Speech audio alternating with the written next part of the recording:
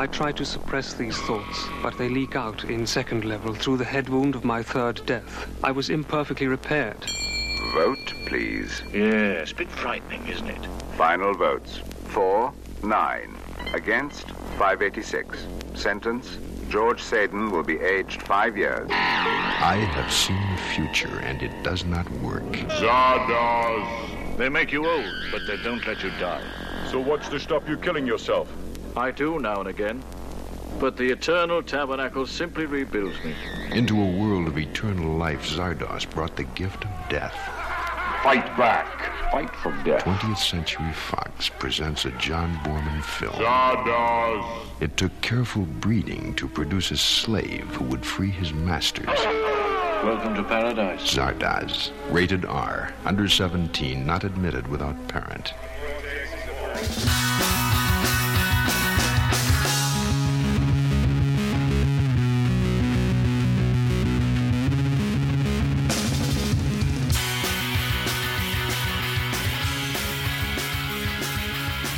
Hey everybody, welcome to episode number 50. That's right, it's a milestone 50. episode. 70 movies we saw in the 70s that may take 70 years for us to get through. But no, listen, we're down to the, I don't know, I'm not so good with math, but we're either down to the last 20 or 21. How does it work? How does that work? Sure. Is this number 20 if we're counting down towards number 1? So the next one will be 20 more, right? Once you Well, get now to just fucked me 51. up. Okay. Yeah. 51 starts that countdown, or whatever, count up. Continues the count up. Anyway, who cares? I promised myself I wasn't going to do a long monologue about how long it's been since our last episode, blah, blah, blah, blah, blah. Anyway, we're making up for lost time. We've got an all-star, jam-packed episode. We've got Scott Lucas representing Chicago's... You're not really representing Chicago's South Side, are you? Really? No. Really representing Zion, Illinois. I'm right in the middle. I'm a centrist, a mediocre, a middle brow is what I am. That's what I represent here, clearly. Although you're wearing a Star Wars shirt, so I don't know. All bets are off. Yeah. And representing, I guess, Chicago suburbs. So actually, it's not really that much of a globe encompassing episode. A couple of Chicago boys. Jim Healy with us from Madison. Madison, where I've lived the longest in any single home in my whole life. Oh, is that right? Yeah, 13 years. Ah. But yes, born in Chicago, raised in mostly the Chicago suburbs. Lived in Chicago for 10 years. And then what, out to Jersey or something like that? No, that was then Rochester. I lived in Jersey for a few years as a teenager, but 3 years. Yeah. So that was before Rochester. Yeah, so I guess raised in the Chicago suburbs and New Jersey. I think that covers everything. Yeah. And then Scooter McCrae, the one and only. God. Wait, we talked. Scooter, this is your second time on the show. Hard to believe we only had you on 2 times in the first 50 episodes, but glad you made it back. I'm glad and honored as well, especially it always seems to be the science fiction titles, which is definitely my great love of this era. Yeah. And we talked about, did you and Mike, I can't remember, connect over your childhood, something... Did you tell a story about a state fair or a carnival or something, or am I confusing something else entirely? Did you have any connection with McPadden that you discovered on the show? I should have listened to that show. We had SUNY Purchase, but also there was I think the Middletown State Fair. Perhaps that's it. Is what That's you're exactly what to. it was. Yes, Yeah. You used to work there. I was security guard there, if you can believe, tiny little thing like me, for I think 1 or 2 summers, because it was a nice paying job. I just sat at the gate. Perfect job. Right. And he, I think, summered there sometime, or at least went there, had relatives there, went to that fair once or twice, and might have bumped into you. Perchance, perhaps. Who knows? apparently, according to Facebook, Paul Schrader still goes up there every now and then and goes to see the races. I don't know if they're even still doing that. That was like, I think, a couple of years ago I saw that, and I was shocked senseless to imagine him sitting in Middletown watching stock car races. Somebody else was just talking to me about stock car races in Wisconsin and how they do it all the time, go see stock car races with their father here in Wisconsin. I've never been to a car race of any kind, I don't think. Is there a good Jim? Is there a good 70s stock car movie? I know there are race car movies, but is there a good, hardcore stock car movie? Is that what Last American Hero is with Jeff Bridges? Is he doing stock cars in that? Junior Johnson? What is Grandview USA? I know that's 80s, but right, is that stock car? Is that what they're doing in that? We did a video once where we took footage from Grandview USA and put us in it. Oh. And I think they got the footage for real cheap. I remember that was one of the movies we saw in New Jersey, and I thought for like a second, I was like, is that Steve Dahl and Gary Meyer in there from The Loop or WLS or whatever? And then we saved for the end credits, and sure enough, that was they did some kind of cameo in that. Right. All right. Well, I think we're done here. It's been great having you all on the show. It's wonderful stock car nostalgia. Anyway, we're all here to talk about. I probably skipped over some important, but those of you who want to hear the whole Scooter McCrae story, tune into. It was Silent Running, right? Silent Running. Yeah. Although antithesis of Zardoz. That's true. Another pre-Star Wars science fiction film, but other than that, well, I guess they both. Zardoz flirts with the idea of being like an environmental issue. Oh, themed. yeah. It doesn't spend too much time on it, but there is a line towards the beginning about protecting the planet from the beasts, people, brutals, people, basically, yeah. It's an odd message in this strange movie. I just want to mention one thing of interest. When I was reading the novelization at the front of the book, Boorman points out that they shot between May and July 1973. So we're actually recording this pretty much 50 years to the month of when they were actually shot Zardoz, which is pretty great timing. Not only is that why that's why Ben picked doing it. this now. That's why we did it, and that's why I waited 6 months since our last episode to do it, because the time was not right until right now. You are like Zardoz. Yes. You're like Arthur Frayne. Yes. Ooh. Yes. Not to mention Friend. On my first rewatch of the current rewatch cycle, in order to prep for this thing, I was like, God, why are there so many sound-alike things in this movie that are not... There's no point to it. It's just not helpful. Wait, how many times did they say friend? And they go, are they talking about Frayne? Yeah. I don't know. And that may be one of the reasons why Boorman had to add that little witty prologue at the beginning, which he did. He said people were confused by the movie and what was going on in general.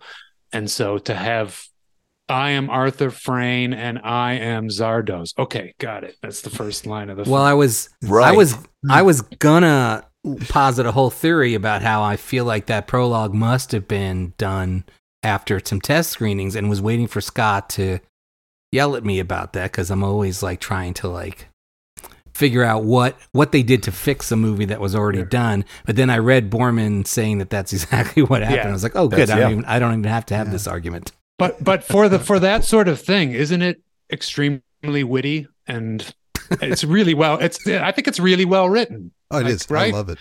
Yeah, it's a beautiful. It's very poetic, and and then ends with a satirical joke. Is God in show business too? It's funny to think as well that he had to shoot a prologue for Exorcist 2 to kind of put things in the context. So once he goes near his science fiction movies, which I think Exorcist 2 is, it's not a horror movie, it's a science fiction movie. But whenever he touches science fiction, it seems like there has to be a prologue added because he's got so much going on that needs to be explained before the lay audience can kind of get into it. Well, I found out he was offered Exorcist after the first Exorcist after Deliverance. Mm-hmm. I mean, I'm not here to mourn the loss of a John Boorman Exorcist, but it's crazy that he had the chance to tap into the zeitgeist that heavily twice in a row and just said, nah, I don't see it. I think his classic response about that, where he said that basically, I don't want to make a movie. It's basically a girl getting beaten up for 2 hours is why I walked away from it, which is pretty much what the movie is, actually, as much as I love Exorcist. Yeah. But, well, all right, let's get back to the idea of whether this prologue is witty or not. And maybe it is. I guess it's amusing.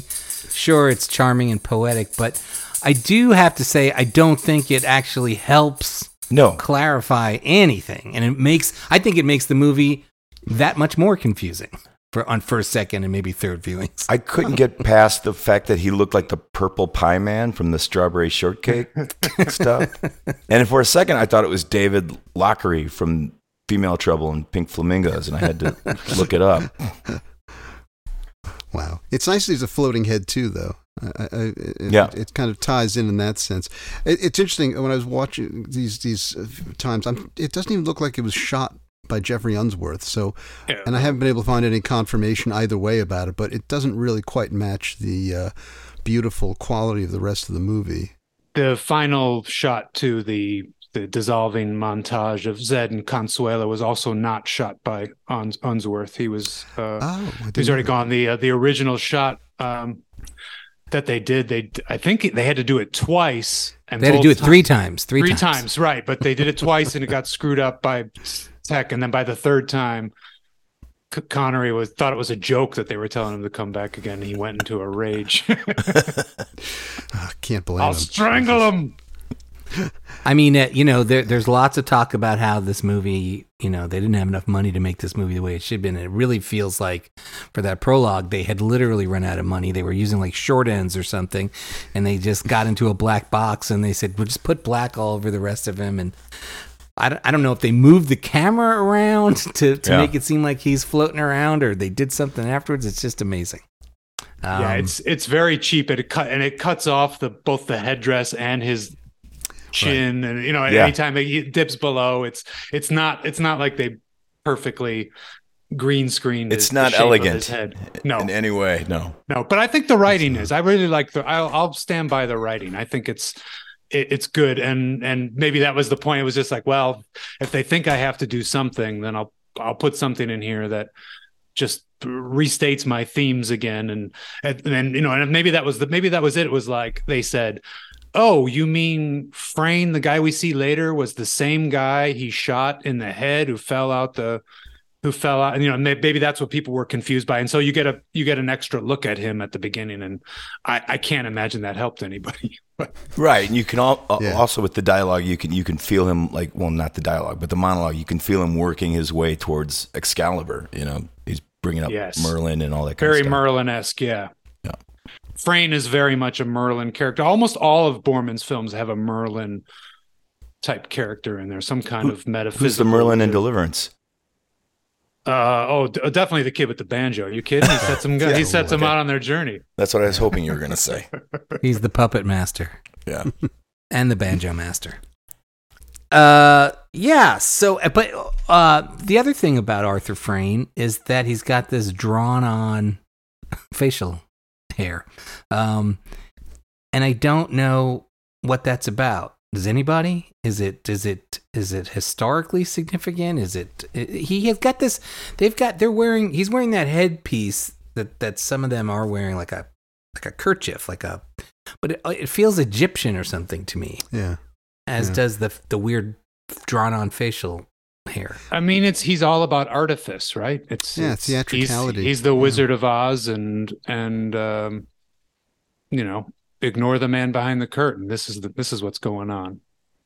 Yeah, even the lighting at the beginning feels like it's a stage light hitting him from below, like he's at the edge of the stage talking to the audience. It's an interesting choice. So is everybody here in the tank for this movie? Like, does nobody think that this is an awful movie? That'd be me. I love this film. I can actually say it's like if I was compiling a list of top 10 science fiction movies, this floats like a head, perilously close to being in the top, certainly in the top 10. Behind what? Oh, that's interesting. Well, I mean, I love A Boy and His Dog. I think is great. Clockwork Orange. It's funny. All these again. Final Program is up in there as well. It's funny. The other two, Clockwork Orange, A Boy and His Dog. I mean, I guess that's top 3 sci-fi movies with the starring rapists. Yeah, including Zardoz. 70s is such an incredible era for like, let's make our protagonist rapists and killers, and they'll either be reformed or you'll learn to come along on the journey with them, because that just seems to be prone to that era. When I was watching the movie again earlier today, I was towards the end of it. I was like, what are the other movies? I mean, I kept thinking of other movies. I think of other movies every time I see this movie, but today was the first time that I was like, you know what? This is kind of A Boy and His Dog, but sort of trying to obfuscate the sort of just rapey, sort of 11-year-old kid nature of the story, and what's really important to the people telling the story, sort of hiding a little bit behind these sort of philosophical musings in a way that Boy and His Dog doesn't bother with. Boy and His Dog just like, we're here to see some tits and rape some women, but it's kind of the same story, right? In that it's this interloper who gets pulled into this creepy post-apocalyptic closed society, and where everyone is impotent and asked to help, at some point asked to help populate the joint again. Right. And then he transforms it through murder, basically. Yeah, so it's very close to this. What year is A Boy and His Dog? Is that the same year? 75. Yeah. Clockwork Orange is 72. This is 70. It's 74 here in the States. It might have been 73 over in Europe, but it's 74 here. And then, 75 is Boy and His Dog.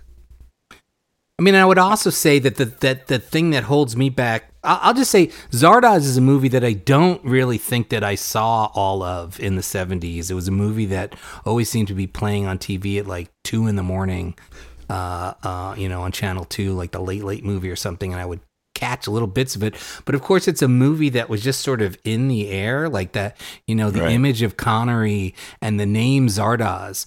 And I would say my favorite thing about the movie always is discovering and then forgetting and then rediscovering what the title is and what it refers to. And I sort of love it every time. I'm like, oh, that's such an obvious and yet cool and funny, like, what it turns out the title refers to always cracks me up when I get to it. Ben, I love hearing you say that, because I have a very specific relation to that movie. And Scott, to answer your question first, I'll say I love every deeply flawed minute of it. Okay. And almost every minute is deeply flawed, but I've seen it. I probably watch it at least every other year. I mean, I find myself drawn to it, and much in the same way as Logan's Run, but I don't have the same. Logan's Run, I look at every time and go, nah, it's just dopey, but there's something about it. But there's really something about Zardoz, and I'll tell you how I discovered it. I definitely didn't see it in the 70s, but Danny Perry's Cult Movies book, the first one, had a list at the end of other movies we might consider for future volumes that are cult movies. And I saw the name and I was like, oh, I need to know what that is. I need to see that. And I think I might have looked it up in Leonard Maltin's guide, where he wrote 2 lines about it, which didn't really give me anything. But then I think it's in Cult Movies too. It's in 2. That's where I came across it. Yeah. And Danny Perry hates it. He hates the film. Yeah. And yet when he described it, his synopses are very good. And then even when he talked about it, I said, oh yeah, I really need to see this film. And almost haunted by the fact that maybe I saw some of this years and years ago and just don't remember. Like it was on TV when I was too young and something. I don't think that's the case, but I finally caught up with it.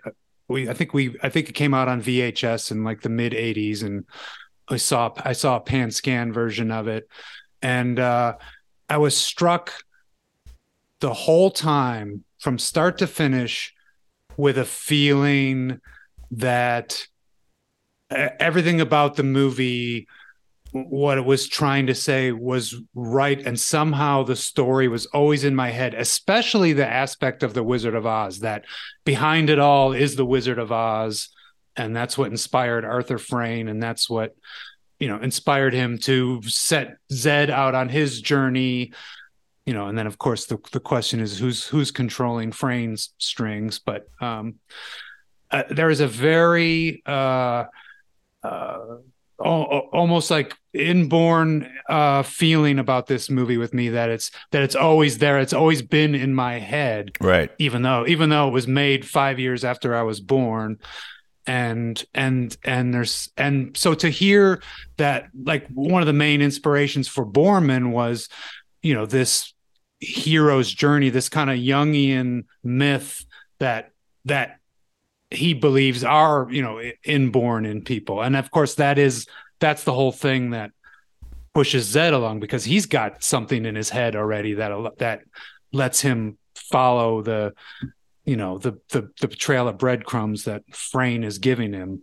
And I don't know, it's just, it's a movie. It's a very indelible film for me. And, you know, I watch it, I know when it gets boring, and I know when it gets, you know, completely obfuscating, like you said,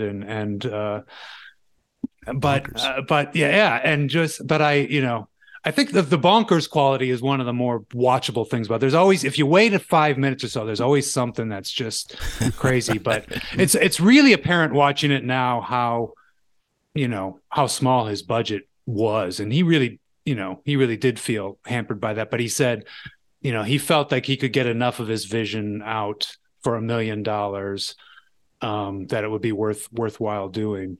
And he, you know, the only reason he got that $1 million was because Deliverance was so big. But and then he got Connery to sign on board. But his second choice, you mean?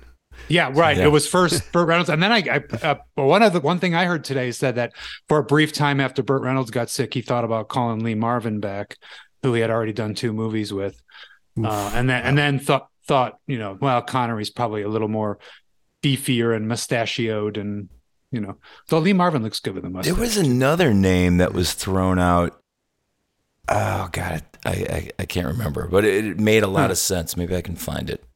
So the real question is, has anyone ever tried to sync the film up with Pink Floyd's Dark Side of the Moon? There's so much talk here about Wizard of Oz, so maybe that would work here too. I never even thought about it till you. I try that with everything. Oh yeah, try it with the finale of Friends. You know, I try it with. Yeah. It's incredible with A Room with a View. It's just, you know, a couple other Merchant Highway films. Amazing. You got to smoke a lot of pot though for it to work. Like a lot of pot. I'm gonna try to sync it up with Pink Floyd's The Wall, the movie, and see what happens. I bet that would, yeah. There's the thing that I think holds it back for me, and Scott, I'm not in the tank for this movie. I think it's enjoyable. I think it's a fun film to talk about.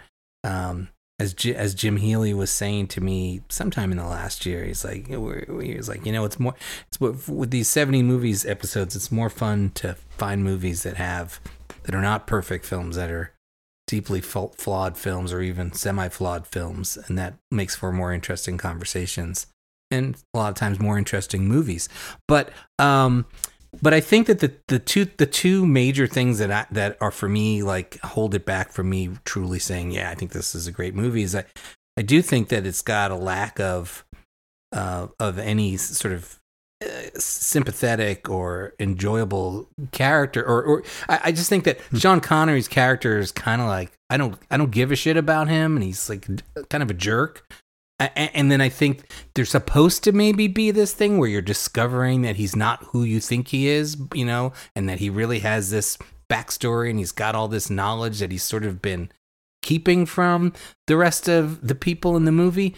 But it doesn't change anything for me. So there's that bugs me about that. I don't like, ultimately, like, I'm not on Sean Connery's side. I'm not rooting for him. And I don't know that you're supposed to be.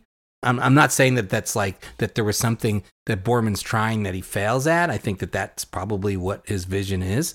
But then the other thing is that for something that he keeps saying is, and if you think about it, like, yeah, this is supposed to be like this epic, like a Lord of the Rings. This is what he tried to, he's like, okay, if I can't shoot Lord of the Rings, I'm going to I want to do my own world building.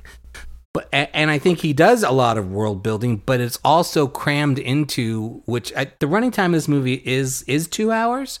No, it's an hour 45. 1 hour 45. Right. And it feels like a tight, not necessarily quick because there were some boring parts, but it feels like there's so much story that gets crammed into such a small amount of time. It really does feel like this is the kind of world building and story that you'd want to take place over several films. It's like an origin story. It's like there's not a lot of story, but there's a lot of details, ideas, and lots of ideas and philosophies. And it's Danny Perry complained that how thinly drawn Zed is. And it's hard to watch an alien discover an alien world. I mean, we don't know anything about. He's an alien to us, and then he's. Nice. I mean, eventually the structure. It is about finding out about him and what his past is, but it comes too late for his. This is what Perry's saying. It comes too late for what we're supposed to feel about his reaction to everything else when he arrives in the Eternals village, I guess. Yeah. I mean, as Ben was saying, I mean, these aren't even characters; these are ciphers. This is like watching someone else play a chess game, Zardoz, just moving the character pieces around. Right, and it really becomes like just nonstop sort of exposition. It's a bunch of sort of semi-formed characters telling the other characters what's been going on, what's about to happen, there isn't a lot of time for actual sort of on-screen discovery other than like the crystal is telling Sean Connery everything that he needs to know, and so is Arthur Frayne, and the Eternals are telling Sean Connery stuff, and Sean Connery's eventually telling his story. That in theory sounds, I think, better than how it plays. Like, oh, this is a movie about storytelling, and there's a bunch of people telling these stories to each other, but it all feels like a big sort of montage. By the end of it, you're like, well, I feel like I've seen scenes from a movie rather than the actual movie. I mean, Boorman was always saying that it was such a personal film for him, but like, how? I mean, what about his personal issues that he would have? I mean, is it this fear of masculinity being stamped out? I mean, I'm honestly asking. He says that on the commentary track. He says, I took some criticism at the time about masculinity winning out, and in the end, and the ultimate couple being a man and a woman.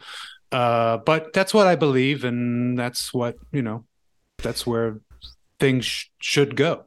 Right. And for all that being said, we still have two guys kissing, two women kissing at one point, moving the teardrop across. So I didn't read it as being like a total critique or a masculinity wins, or at least not in that sense. That's interesting to hear.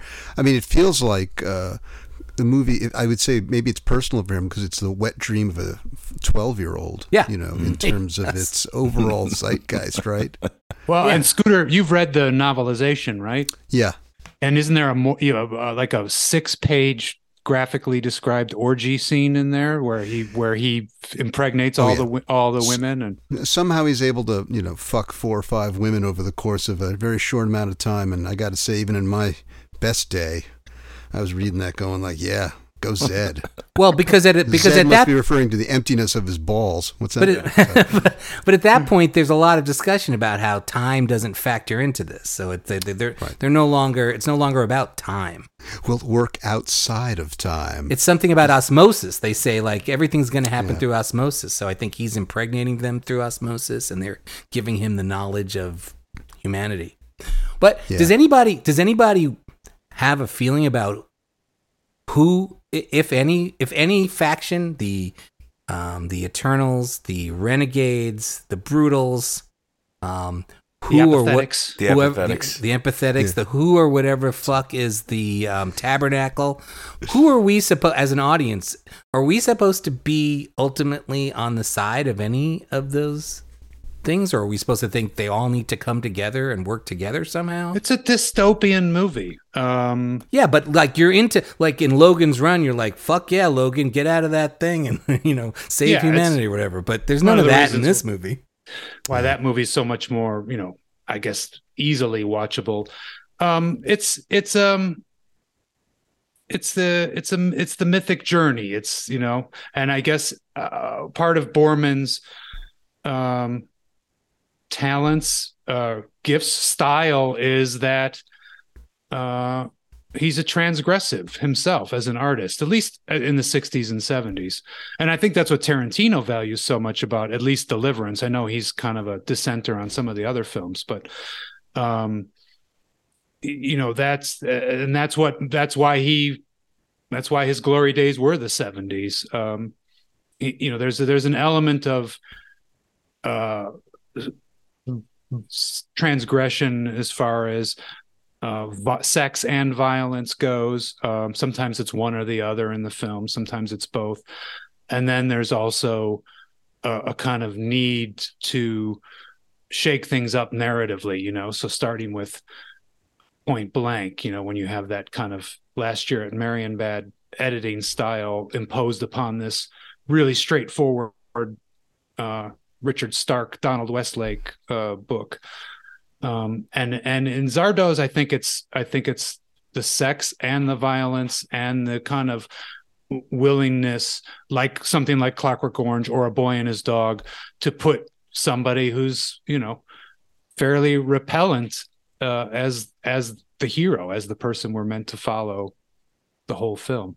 Right, but it also makes you think that like maybe Boorman's true sympathies were always with Burt Reynolds in Deliverance. I mean, he sees himself as this, masculine man, and he is against the pussification of society.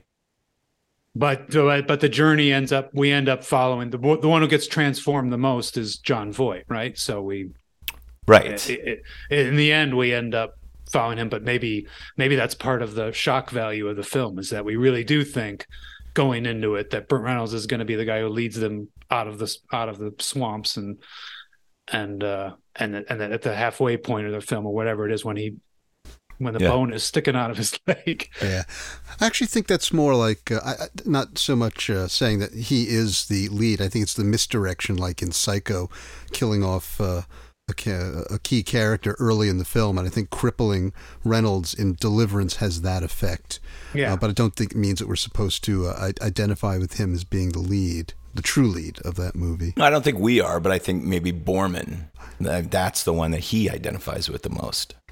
But also you can say that John Voight's character is on a journey towards becoming more like the Burt Reynolds character. It's not the pussification of John Voight's character, it's the machoization. John Voight becomes that action hero in the last act of that movie. I don't know. There's a lot of stuff going on in this movie, and that's probably what there's a lot that's still like this whole psychic violence thing feels like Twitter to me. And, the idea of a large group of people being controlled by a fake savior is probably more resonant than ever, So this movie really, it'll be interesting to see how it plays. Isn't the tabernacle the internet? Isn't that just exactly what it is? It's something that has all the answers and all the information for you when you, they've when got you their ask little a question. crystals in their head, so they'll connect to that. I love how also it's a time sharing computer, so it's like is this a priority request? Can we put that in? Or this is not what I asked for. This is across a single line of cars and not the history of automobiles. So there's fun stuff like that. Like the movie does, I think, have a sense of humor, a great sense of humor that almost gets buried in the weirdness. Like some stuff that, of course, plays unintentionally funny, but there's some stuff in it too that's really quite witty. Well, I was just going to say that it feels like you can find so many, if you're looking for them, references or influences, and it's hard to tell how many of them are deliberate, how many of the jokes are deliberate. When they say when somebody at some point says Zardate, are they literally playing around with Stardate? Well, this is post Star Trek. Is that an actual sort of reference to Star Trek, or is it just a goofy coincidence? Yeah, it's a little nonsensical. It's like Zardate 312, and I was like, "What the fuck? 312? What days? Years? what is it even referring to?" Hey, Scooter, I don't think we got to hear how you first encountered this movie, and you, I would say, out of the four of us, or maybe its biggest champion, or maybe have the most skin in the game. Skin in the game. Thank you. In this movie, it's foreskin, I think. Strangely enough, the first time I remember seeing this was either senior year of high school or freshman year of college, going home to visit family, and it was playing unbelievably in prime time on Channel 11. For those who live in New York and remember that lovely network. And I believe it must have been it would have been an 8 o'clock movie, because then the local news would come on at 10. And so, of course, it was cut for TV, cut to ribbons, I'm sure, and of course not letterboxed either. And it was a title it came on, this is what I've been reading about. I can't believe it's how lucky I am on a Friday night. So I sat down to watch it, and it was just totally gobsmacked by it, even under those conditions, not realizing just how much I was missing. In fact, I'd love to see that version again, just to see how completely butchered it must have been. But yeah, that really stayed with me, and from there on in, I was on a mission to see it in an uncut form. Now, how long did that take? Oh, a long time. The first time I saw it in any respectable version was when it came out on Laserdisc in the 90s from Fox. And the thing that was funny is that I remember I got the Laserdisc. It's like, it's letterboxed. I'm so excited. I was going out of my mind. I put it in the player, and it wasn't fully letterboxed. So it was like 185-ish to 2, somewhere in between. So it was still missing information on the sides. Right. And I didn't know going in that it was missing. I was just watching it going like, no, that composition's fucked. That can't be right. It's almost as bad as when it was, full screen. So, years have gone by, and now, of course, we're spoiled. I've got my UK and my American release of Zardoz on 2 different Blu-rays, and it's gorgeous, and it's 235, and it was really worth the wait. But in between, I did manage finally to see it projected in a theater more than once, and I will tell you that at one point I did drag some friends to see it, and I did get some flack after the screening, as one might imagine. But that's me. I'm also the guy sitting there cheerleading Exorcist II, The Heretic. I think Boorman has got a unique perspective on science fiction, and I love these two movies very much. And in fact, I think they're inextricably linked. I feel like the ending of Exorcist II actually leads right into the beginning of Zardoz, in the same way that I call it the unofficial trilogy, and then Excalibur, in its own way, with its hero ethos, leads into, believe it or not, Exorcist II, which, because in many ways, Merlin is the heretic. I even think he describes himself at one point as being a heretic. Yeah. So there's a lineage for me, and I think it's an unofficial trilogy of movies, Boorman movies that I love, that are connected, only in my own mind, apparently. But you just blew my mind. Ben, we're not doing Heretic. We're not doing Exorcist II next, are we? Not next. We'll space it out. Yeah. You actually want to maintain viewership here, listenership. I think going next with that would kill everyone. So it's Excalibur first, Exorcist II second, and then this third. Yeah. Okay, I got my work cut out for me. Does what does everybody think about John Boorman's career and what this movie did to it? Like, coming into starting to think about this in a real way this week, my first thought was like, he had, the world was his oyster after Deliverance. And there's been plenty of directors who get that chance to do whatever they want after a huge hit and then do something that they call their personal film, and some directors, and more oftentimes than not, it's like, ooh, what the fuck was that? Everyone's like, what did you just do? And some directors get to move past it, and some directors seem like they never do. And in my mind, I feel like Boorman is one of those guys. Like I don't think he ever got his career back on track. I don't really know that he ever got to make the movies that he could have or should have been making once he went down this path. But do you guys disagree with that? Do you feel like sure, post Zardoz, Boorman is still Boorman happily doing what he wants to do and feeling like he's on his own path? I think the only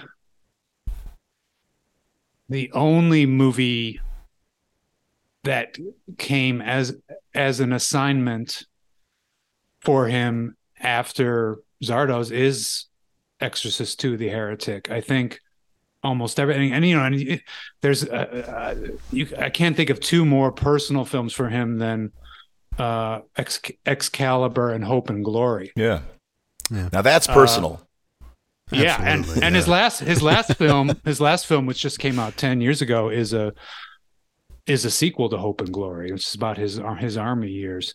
So he made very, very personal films, the things he wanted to discuss to varying degrees of I think artistic success and to almost no degree of box office success. I think Excalibur in the end was qualified as like a sleeper hit. Yeah, Excalibur did really well. Yeah, but other than that, he never really had a Hope and Glory got a bunch of Oscar nominations, but was not any kind of box office smash. So is Ben right? I mean, well, in terms of capitalism, like in terms of box office. I mean, is that what you're talking about, Ben? I mean, I'm asking a pretty broad question that could have different kinds of answers. I mean, I guess one of the questions in my head, and it's a kind of an obnoxious, unknowable question, I think, at this point. I mean, after the success of Deliverance, if you'd asked John Boorman to imagine his next 20, 30 years in the business, would he have described anything like what his next 20 or 30 years in the business turned out to be? I don't know. I think he was probably realistic about what the business was. If you think about it, he knew what kind of potential movie director jail he was in after Zardoz.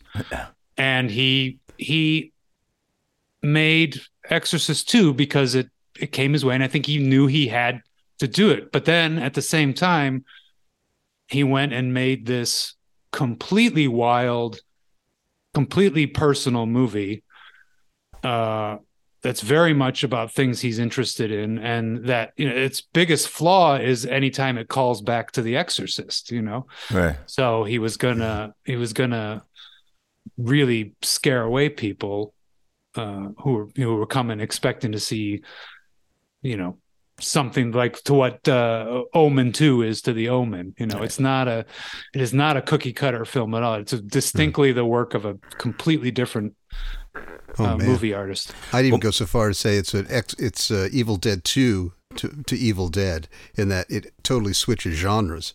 And it's like Exorcist 2 isn't a horror film at all to me. It's a science fiction movie with some horror trappings in it, but it's a science fiction film straight through, and so that's why the Evil Dead thing comes into my mind. And there's all kinds of, you're right, there's all kinds of devices in the movie and conceits. It's definitely, I mean, I think he's the most metaphysical of contemporary filmmakers, and it's Exorcist 2 is just loaded with metaphysical conceits. So is Zardoz, but it's like Boorman's career is almost. I think Boorman, Paul Verhoeven after Showgirls, I think is somebody that you could compare it to. Like, Verhoeven never quite got back into the lane of like the Hollywood big director, and he went back and fucked off back to, and made great movies. There's Black Book, and and he was like, I don't need Hollywood anymore. And I think that's kind of what happened to Boorman. He was like, this isn't worth it. The grind and the physical toll, the psychic toll. His last studio film is the mid '90s, and he's, the biggest gap I think is between Exorcist II and Excalibur. I think that's close to 4 years in terms of releases. But he's after that. Oh, and then I guess there's 4 years between Excalibur and Emerald Forest. But after that, he's pretty good for a movie like every other year or every 3 years. And that's, I mean, if you think about most auteurs, certainly today, that's kind of what you get to every 2 or 3 years. That's, Wes Anderson every 2 or 3 years, and PTA. Right, but he wasn't trying to make those big cultural. No, I don't think he ever had a chance to do that again. That's true. Emerald Forest has a pretty good sized budget. Excalibur he did on a much smaller budget than I think he would have wanted, but that's all part of that film's I think's great strengths is how it telescopes all of the Arthurian myth from Uther all the way to the Holy Grail and Arthur's death, and in this incredible, like, what is it, 2.5 hours, 2 hours 20 minutes, something like that. It's 2:20, I think. It's not even. It's really just a feat of editing and storytelling. And then Emerald Forest had a decent. He got really lucky with Hope and Glory because his pal David Putnam was running the studio and he was able to do that film, and that's that's one of the best World War II movies, certainly one of the best films about England during the war. And then he did after that there was that Disney film, that Touchstone film, which I forget the name of it. Dabney Coleman's in it, and it's really an odd comedy. Crispin Glover, Uma Thurman. Was it Where the Heart Is, or Home is Where the Heart Is, or something like that? No, I don't know. Yeah. And yes, then that is what it's called, I think. Where the Heart Is? I think Home might be in. Maybe it's just Where the Heart Is, but it's about a home. It's about a building. I saw it once. It's very odd. Pretty sure Dave Kerr gave it 3.5 or 4 stars in the Chicago Tribune. And Dave Kerr. He's a big Boorman guy. Yeah. And then there's Beyond Rangoon with Patricia Arquette. Oh, that's right. Really a gorgeous movie, but kind of left me cold. It's story wise, and then there's and then he did The General, which is I think his I don't know. It's his first real Irish movie, I guess, even though Zardoz was all filmed there and much of Excalibur was, and it's a contemporary Irish story. And he did a couple of those. I don't, and then there's the last 10, 15 years of his career. And then is it For Queen and Country or For King and Country? The last one, the Hope and Glory sequel. I don't know. But it's good. It's worth seeing. I've seen them all. He did one with Juliette Binoche and Samuel L. Jackson, and then he did one that nobody saw, which was another Brendan Gleeson movie set in modern day Dublin. It was about the economic crisis going on in Ireland. And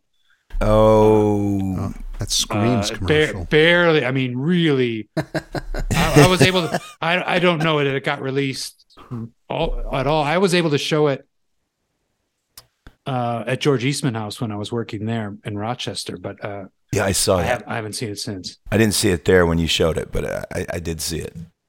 You did? I wasn't in the audience. Oh, yeah. Yeah. So it got some kind of release. I mean, if it's not on home video, then somewhere theatrically. So what do we think about what this movie would have been? How different would it have been? Would it have been that different with Burt Reynolds? Maybe the humor would have been a little more. I mean, Sean Connery's obviously capable of being witty and he's intelligent, but maybe it would have been a little more satirical with Burt Reynolds. Same facial hair. Hair, mustache. Same facial hair, but would people have had? I mean, because that's all people talk about is Connery in a red diaper. Would people have had that much of a problem with Burt Reynolds in a red diaper? The physique's not that much different. Yeah, no, that's a good question. I think you're right. The amount of chest and back hair, I think, is pretty consistent. Yeah, diaper expectations would have been slightly dialed down. I agree with Burt Reynolds. Well, and that it's a loincloth. Come on. Well, we end up talking about wigs and toupees a lot on this show, by my own obsession. But that's not a bad wig that Sean Connery's got in this movie. That's a wig. I thought he was going for real. I think he lost his hair by then because he's wearing a wig throughout most of the James Bond movies. Yeah. Ben has ruined Jimmy Stewart for me. John Wayne. He's ruined everybody for me. You haven't ruined William Shatner yet, have you? No, but I mean, William Shatner wore a wig. But Jimmy Stewart's toupees are fantastic. I mean, his hair is great in those movies. And Scott, you and I mostly love just the back of Jimmy Stewart's head. He's got a great neck. He's got a great neck, and that's his real hair. That's back organic. There. Yeah, that's organic. But your Lee Marvin thing blew my mind because that's a much different movie. Yeah, although I'm gonna need a minute. Lee Marvin, there's a couple of westerns where he's got the gray mustache, you know. Oh, Paint Your so I can see. I'm one. Yeah, Paint Your Wagon. There's a couple of. I wonder if Boorman would have. You know, maybe that was a sticking point. He didn't want to grow a mustache for this. Well, but also I don't know about Lee Marvin at that time being able to wear the diaper and nothing else. Also, probably about 10 years older too. Yeah. Right? But Zardoz in the Pacific. You know, the other thing that kept occurring to me watching this movie a couple times this week is how adjacent it is to 70s porn movies. And I don't think it's that much of a stretch to imagine this movie as sort of a Henry Paris-esque, full-on porn movie. I mean, it basically how different is it really than Flesh Gordon? And if you build up, if you do the orgy scene that's in the novelization and you sort of just play out some of that other stuff, I mean, it's basically what the porn industry was trying to do in the 70s, right, Scooter? You know about this stuff. Yeah, I mean, I could see this as being like Zardong. Story of a stone cock going through the air and raping and pillaging, and I think that maybe that, even though again this is a 14-year-old sci-fi fantasy thing, I think if maybe, or 12-year-old, if he had maybe gone for 18, if he'd done the 8 instead of a 12-year-old, I think it would have definitely had some serious hairy labia stuff going on in there because it Zardoz. I like that too. Yeah, Zardoz. The penis is good. That'll be the thing. The gun, it's okay, but the penis, now that's something. Boorman talks a lot about Jeffrey Unsworth's cinematography and what he was doing that was so revolutionary. I don't quite get it. One aspect of it, apparently he shot with a lot of filters and shooting color with a lot of filters and smoke machines. Diffused things to the point where these pastels on the Eternals costumes really popped, and the greens of the bread, and really brought it out. And nobody had tried doing that before. They were always shooting color the way they would shoot black and white, which is using the spectrum of the colors to one of the things he mentioned, and it took some parsing. I was trying to figure out what he meant because I remember specifically on the commentary what you're talking about. But I think he was also saying, or trying to say, that he also shot with the f-stop wide open. So if that's the case, that meant that he would be using a lot of neutral density filters for the outdoor stuff. So on top of the diffusion, they'd be piling, because it's so hard to open the f-stop all the way when you're outdoors in broad daylight. So on top of the diffusion, there would be neutral density and whatever else was going in front. Neutral density tends to flatten things out a little bit. And I think that's probably what helps with the pastels having that kind of smoky or smoky quality, right? Yeah, I guess he used fog machines and smoke machines a lot too, and that adds a little bit of the porn feeling to it, I guess, too. Just that kind of. Oh yeah. But now that you mention it, I was just thinking about how that technique he must have been using on Superman too, because the Krypton scenes and the Fortress of Solitude scenes have the exact same quality to the color and absolutely that kind of glow, which I love. What do you guys know about this rumor that Stanley Kubrick was a technical advisor on this film? They were friends. I know Boorman and Kubrick were good friends. I don't think he was a technical advisor. He might have looked at a cut of it and suggested something at some point, but make it more confusing. Yeah. Boorman, there's a handful of films. I know the other big 1974 sci-fi movie that Kubrick was a huge fan of is Mike Hodges' The Terminal Man, based on the Michael Crichton novel with George Segal. And I think he was always a big supporter of that. And I think in one of the movies, maybe it's Eyes Wide Shut, or there's somebody's watching The Terminal Man on TV. But wow. But I know, Boorman did the same thing as Kubrick. After a few years in Hollywood, he just went to Europe, and in Boorman's case, it was Ireland, and just, raised his family there, lived there, tried to make as many of his movies there as possible, did all his post-production there so he could be far away from the hands of the studios. And so he was very influential on him in that way too. But I don't, I can't, maybe he read the script and offered him some tips or something like that. But Boorman had these, I think, Ben, were we talking about this, about Bill Stair and Rospo Pallenberg? He had these like buddies that he just met in his regular life. Like Bill Stair was a guy who I think his kids went to the same daycare center in London while he was making his first film, Having a Wild Weekend, with the Dave Clark Five. And Stair, he just met Stair, got along with him, and he invited him to Hollywood with him to be the color consultant on Point Blank. And then he was always bouncing ideas off of him. I don't know what his career was. I mean, when you hear Boorman talk about it, he just says he was a wonderful guy, and but he eventually he's co-writer on the novelization of Zardoz with Boorman. This is a novel by John Boorman with Bill Stair on the cover. I bet Stair did the actual writing, because that was going on during the editing of the process. And when I mean actual writing, I mean the typing and the right. They're probably dictating it to him. But how many pages is that? Is that, Scooter? It's really short. It's 127 pages. Yeah, I'll grab it tomorrow, Ben, and I'll bring it over to you. And I will tell you, it's basically just the screenplay.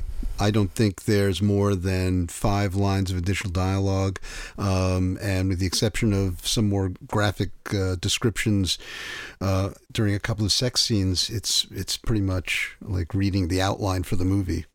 It's well written. It's fine. It's fun, but don't expect any revelations. Right. Sure. Well, I mean, do we all agree that the opening of this movie is the best part? I mean, that head and that opening credit, a film by John Boorman, set in the year 2293. I've never seen a credit like that before. It's kind of great. Well, and then the typography of Zardoz itself. I mean, what an amazing heavy metal thing. Speaking of which, the original co-host of this here podcast, Mike McPadden, wrote this heavy metal movies book, which of course Zardoz is featured in. Mm. I think it's probably only appropriate that I read this, which is a pretty funny description of Zardoz, and we'll actually take the place of we normally do like a scene by scene thing, which I have written down, but I feel like we've been talking forever and we don't need to go to this movie scene by scene, do we? And Scooter, unless you want to, we could touch on some. You could read the book. I'm going to start reading aloud here. Yeah. Scene one. All right. Here's Mike McPadden on Zardoz. Beyond 1984, beyond 2001, beyond love, beyond death, the ad campaign for writer-director John Boorman's limitlessly ambitious sci-fi opus Zardoz made that promise, and the movie absolutely delivers those cosmic goods. In the year 2293, a gigantic flying stone head resembling a ferocious Greek theater mask floats down from the sky to a green countryside where horseback riders in red bandoliers drop to their knees in worship. I am Zardoz, the head booms across the landscape. The gun is good. The penis is evil. The penis shoots seeds and makes new life to poison the earth with a plague of men, as once it was. But the gun shoots death and purifies the earth of the filth of brutals. Go forth and kill. Then this magnificent tiki Stonehenge on steroids in space Zardoz head spits forth an immense bounty of rifles and ammunition, which the revelers scramble to collect while ecstatically praising Zardoz. At this moment, nobody would fault anyone else for thinking Zardoz may well be the greatest film ever made. You may even continue to believe that as Zed, Sean Connery, awakes from a pile of grain inside the airborne head's mouth, encounters a clownish pilot of some sort, and shoots him. Zed lands inside the vortex, a highly early 70s notion of a commune, where the uniformly youthful, groovily beautiful, pastel-robed inhabitants look like the audience from the Rolling Stones Rock and Roll Circus and actually act more stoned. Freckly scientist May intends to study Zed, while hot-headed Consuela insists they kill it. Some jerk named Friend uses Zed for slave labor. Everybody wants to know what happened to Arthur Frayne, which is the name of the man Zed shot. A lot of what can only be called hooey ensues. A lot. The comely flower people of the vortex are immortals. Zed, it turns out, is a mutant Superman bred and led by Arthur Frayne to bring about the gift of death. This revelation comes amidst ceaseless psychedelic visuals that start out breathtaking and quickly become numbing. Frayne also tips off the origin of the name Zardoz, blowing Zed's mind with a library copy of The Wizard of Oz. The final gory showdown between the brutals, the killers Zed left behind, and the death-famished immortals, imagine the climax of 1970's Gimme Shelter expanded heavily, does not satisfy. Like all that has preceded it, the scene drags on nonsensically and for too long. A coda in which we watch an allegorical time-lapse progression of Zed's and Consuela's reinvention as a new Adam and Eve, respectively, actually manages to be charming and goes by quickly. Despite the demerits, this is Zardoz, a grand example of Hollywood at its most daring and most intelligent, when a director like Boorman could be rewarded for box office success, the 1972 blockbuster Deliverance, with carte blanche to chase after the sweeping ideals, lofty artistry, and idea-seeking audiences of Stanley Kubrick. Zardoz shows us marvels, and at no point is it ever less than commendable. Plus, topless hippie chicks are all over the place. There you go. Important to mention that. Agreed. That's great. And fairly accurate. I say that even as someone who loves the movie. You've reminded me there with I don't know why it keeps popping out of my head, but I feel like people always make fun of the genius of Starship Troopers having Casper Van Dien playing a guy named Johnny Rico, but I think John Boorman was there first by having Charlotte Rampling playing a woman named Consuela. Yeah, it is an amazing name for that character. I mean, sure is. The line, the gun is good, the penis is evil, I mean, it must have elicited quite a few giggles from the audience, probably still does. I mean, it's hard for a movie to bounce back from a line like that. Or get any better. Well, Right. that comes back. That comes back to the question: is how much of the humor is intentional? And I think it's meant to be very consistently satirical and get laughs. I think, to your point, and I think this is a big issue and a big problem with a lot of science fiction movies, is that sometimes they gain gravitas as years go by. Because I remember growing up, and Soylent Green suddenly seems so much more, right? As we've gotten to this point in time. Whereas when I was a kid, it was like, oh, it's a piece of junk. Yeah, the ending is Soylent Green's made out of people. But the things that are in it, in terms of the apartment living, the pollution, all that stuff was like, yeah, whatever. Get to the ending. But now, all of that stuff is just incredible. The scene of the two of them having dinner with the ugliest piece of steak in the history of cinema. It's nauseating to look at, and they're like, this is delicious. I haven't had anything like this in years. You look at that, but I think that with all really good and interesting science fiction movies, and some of my favorites take that risk of you don't get that anymore in science fiction movies, because science fiction now is just mostly just chase movies and outer space nonsense. But if you're actually going to take a look at adventure movies dressed up in space clothes, as Boorman called it, yeah. Oh, is that what he called it? He's totally right. But the idea of most of these movies, the good ones from the 70s, are basically, they're all sociology. They're not trying to predict. The 1950s is all about, let's get spaceships out there. We're going to predict this. We're going to predict that technology. Whereas I think the 70s, the most interesting stuff is about predicting what humans are going to be like in the future, and which is why the era is still so appealing to me. Right, or it's saying like not what's going to happen, but what's already happening. Right. I think most great science fiction does that. Yeah, totally.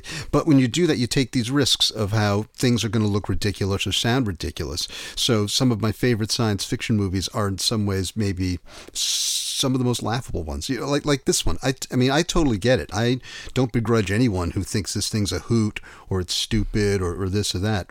I love it, and I totally understand because I know. Even though I love it, I sit there sometimes. I'm going, yeah, that's actually pretty fucking funny. So one has to have a sense of humor about one's own loves, even especially when it comes to a movie like this. Because sometimes I'll sit there and go like, wow, you know what? I'm going to make a drinking game out of every time someone says the word penetration while watching Zardoz, because you'll get pretty toasted pretty quick doing that. Yeah. So what do you think there are, as we've I think all said, there's a lot of ideas being thrown at the wall in this movie. But what do you think is Boorman's central conceit the idea of immortality being a danger, as something that ruins the human experience? And is that, I mean, if you're trying to glean the overriding message that this movie is trying, and it's hard, I think, because there's so many, there's all those different factions, there's so many things that are being presented in rapid succession and being said rather than shown. It can be tricky to figure out, as I keep saying, where our sympathies are supposed to lie. But also, what is it? What is Boorman's main? Does he have a main point? I think you're onto it with the death is preferable to immortality. Or it's one of the things that makes us human, and when we're immortal, we're not human anymore. And the things that kind of add up to the Eternals becoming something less than or more than human, and I guess they would call themselves more than human, is their reliance on technology. Now, they don't have machines. They don't work with machines. They bake the bread and they, have this commune living, but everybody's dependent on the tabernacle, which, I don't know if you guys think the same thing I do, but isn't that HAL, the supercomputer? Isn't that the internet? Sure, yeah. The thing that has all the answers. And then, the idea that really inspired him is the old rich getting richer and poor getting poorer. And, one of the things that makes this movie so much watchable every couple of years is there's some idea that reveals itself more to you or pushes itself more to the forefront. But I mean, if there's anything more relevant now than the human race growing and dividing itself into a mass of troglodytes ruled by an elite, wealthy, all-powerful few. I mean, you're right though. It's a stew, so you could choose. You're watching this time and it's like, but it's about religion, or this time it's about class structure and economics, or this time it's going to be about, masculine versus feminine. So that, because all of that stuff is in there in this rich broth. So, what you choose to focus on is, I think, part of what makes the film so revisitable. Yeah. If there is such a word. Yeah. Rewatchable. No, and you're right, because I think if there's a second main thrust in this movie, it is that sort of class war, like the have and have-nots. And that is something that we see so often in science fiction and in horror movies and I started thinking about that, and I was like, I started thinking about movies and movie series, and like I couldn't figure out one that doesn't have that as a trope. I was thinking about Romero's Land of the Dead and how that's all about like the people who get to live in that apartment complex, and then everyone else is sort of stuck outside with the zombies, and that stupid Neil Blomkamp movie Elysium, where all the elites live up in some little star planet, and Matt Damon's got to rescue us from our future or something. And Snowpiercer too, right? Where Right. The elites live at the front of the train, and where they sleep, I don't know. We go through all the train cars, and we never see the bunks for the elites. We know where the hoi polloi sleeps because we see they're stacked on top of each other, but I don't know. Right. And I think again, like if I have to say like what I think makes this movie strange and in some ways like feel rushed, it's that there's so much stuff. It feels like there's 2 or 3 or 4 movies worth of themes and potential plot lines that all get sort of like streamlined and shoved into this thing together. We don't get to spend enough time with the Renegades or the Eternals, or what were the other one? Did you say Apathetics. The Apathetics. The Apathetics? Yeah, the Apathetics. Yeah, love the Apathetics. The Vortex looks like one of the vacation worlds in Westworld. Mm-hmm. So like when medieval world, maybe. Yeah, something like that. So like when everyone gets killed at the end, I was like, oh, I've seen this part before. Ooh, wow! Yul Brynner would have been good in this. Too, Yeah, totally. Yeah. Well, in a diaper. And he it never also needed a toupee. It also becomes the lady from Shanghai, the whole Hall of Mirrors thing, and Right. Oh yeah. Yeah. And there's speaking of Romero, when the Renegades decide they're going to kill Zed early on when he first visits them, they're very much in kind of Romero zombie mode.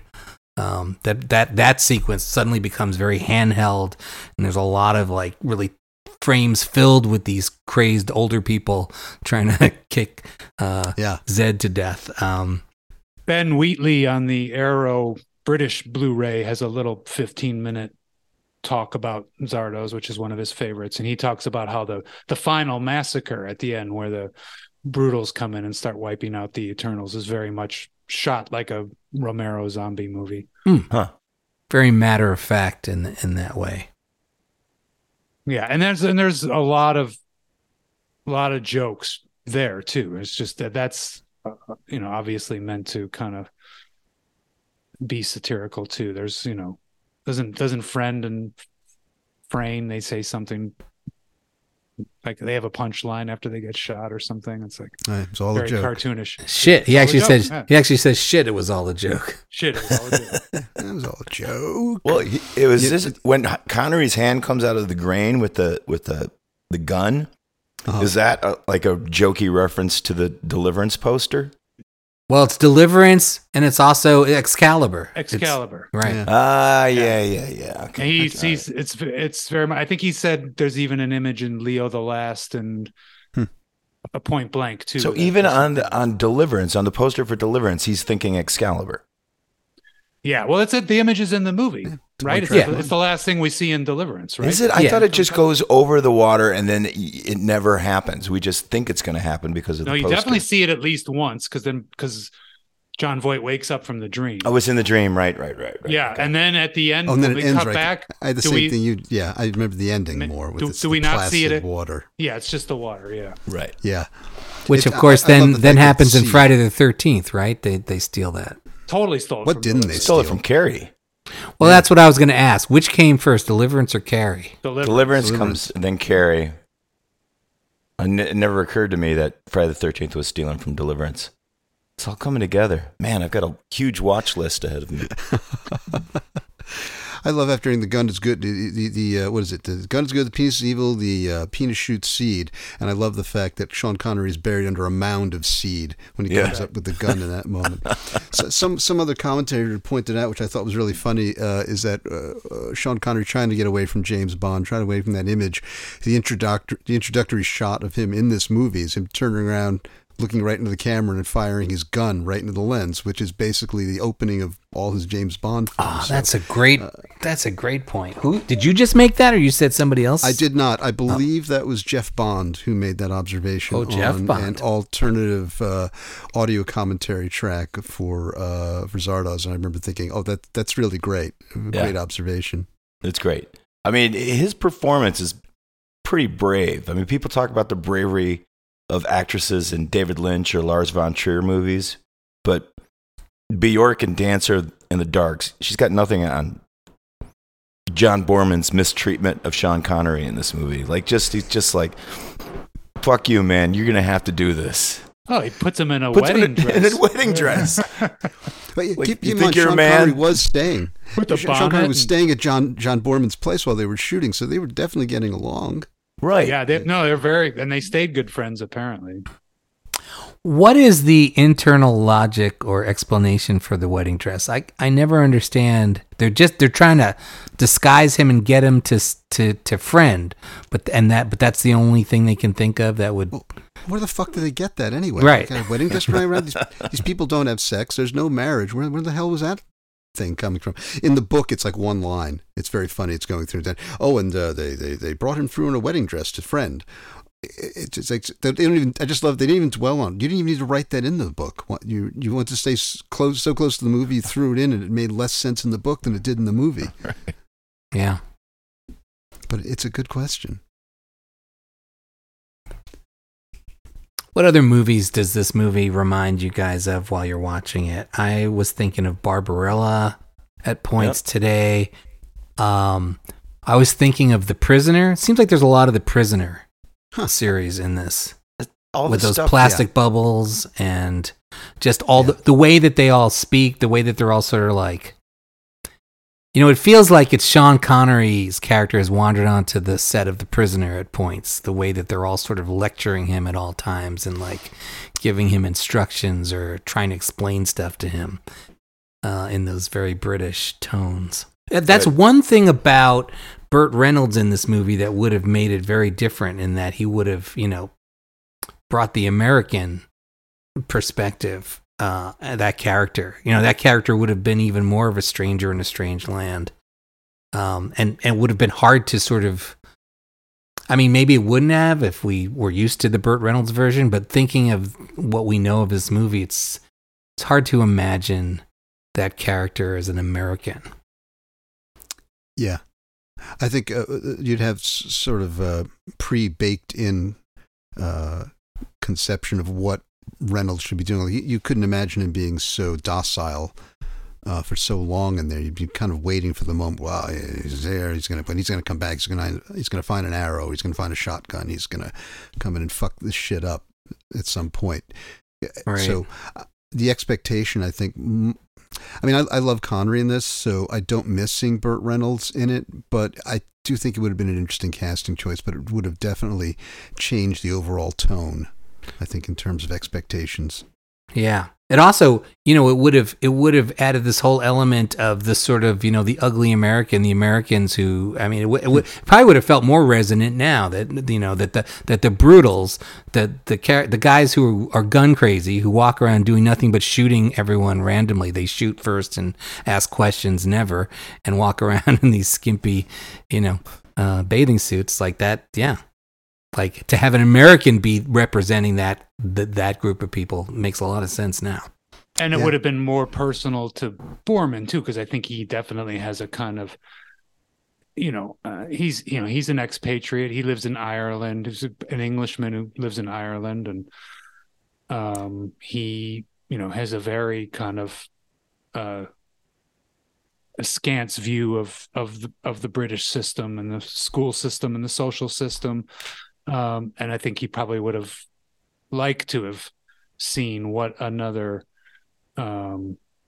what what an American would have done to kind of shake those things up. And maybe he felt the same way about Connery, that him being so kind of always, no matter what role he was playing, defiantly Scottish. Yeah. Yeah. And that says a lot, against a bunch of kind of patrician, uptight British people, like most of the functioning Eternals are. I have a feeling the first thing Boorman saw when he saw Connery was dollar signs. Like, oh shit, yeah, we'll have James Bond, and it's gonna help us make money. So he's smart that way. And he could get him for $200,000. 200,000, yeah. As opposed to the $5 million he's being offered to be in Live and Let Die. That to me is the most mind blowing part about Connery being in this. Taking that pay cut it's a pretty bold move, and to say the least. Driving himself, like you said, having to stay at Boorman's, like he was like part of the team here. There was no bullshit with him. Having also thinking about Reynolds, one thing that might have also happened too is we might have gotten into a more Vietnam era subtext if we had an American in the lead. I feel like this could borderline be like 70, again 73 going 74, so it's a few years after, but I feel like it avoids that by not having any Americans in it. But I think if you had one in, it might actually have started to add in yet one more subtext into the stew. Right. Like post-war. Yeah. Post-war malaise. It's also that rare dystopian movie that isn't taking place in an overcrowded urban environment. It's almost, I guess in the storyline of the movie, it's been centuries or whatever, however long it's been. And so, most of the population has died off or been cleared out, and we're in this countryside, but we never see any of that. We don't even really hear that that's the history, that, that there was some Soylent Green type of environment that then led to right. What is this? What is the story that the Eternals tell? Because eventually, towards the end, they tell Connery more of how they came to be hooked up with the tabernacle. There's that one old guy who's like the mastermind who's in bed, who eventually dies. But what is the story they tell about how they got to where they are? It's not much, right? No, they basically just say they created the tabernacle. They had the best and the brightest kind of locked into a space, being taken care of, and then the outside world was just decaying around them, which is the whole class system thing again. They've got that stuff of them, the Eternals walking around like the end of Fahrenheit 451, reading their books and talking to each other, and through the transparent force field, they've got the kids out there pushing up against who are starving and dying out in the mud fields. So it was just that kind of natural progression. It's interesting because they don't say anything like a war happened. I don't remember them being very specific. It was just natural decay. Right. Because the other movie that kept running in my head watching it this week is Beneath the Planet of the Apes. There's all that where the land meets the sea stuff, and you're seeing these things play out, and these people are like primitives in loincloths, and it's much more of that Planet of the Apes world. And then there's all that psychic violence that's happening, which again is very much the Beneath the Planet of the Apes people. So there's that resonated with me too. I was like, oh, this is really just a variation on that whole thing as well. Yeah, and one of the great odd things about this movie, about Zardoz, is that a lot of the Brutals and the Renegades, the Olds, all wearing suits. All beaten up and filthy out there. Yeah, they got tuxedos, they got suits. And again, that's part of, I think, the film's twisted sense of humor, is saying like, oh, the lowest, most downtrodden classes, they have nothing to wear, like nothing clean, so they're wearing old tuxedos, old suits. And it's a great contrast to the incredible blight that surrounds them. That's where the wedding dress comes from. Hey, you know what? That makes total sense now. I love You're welcome.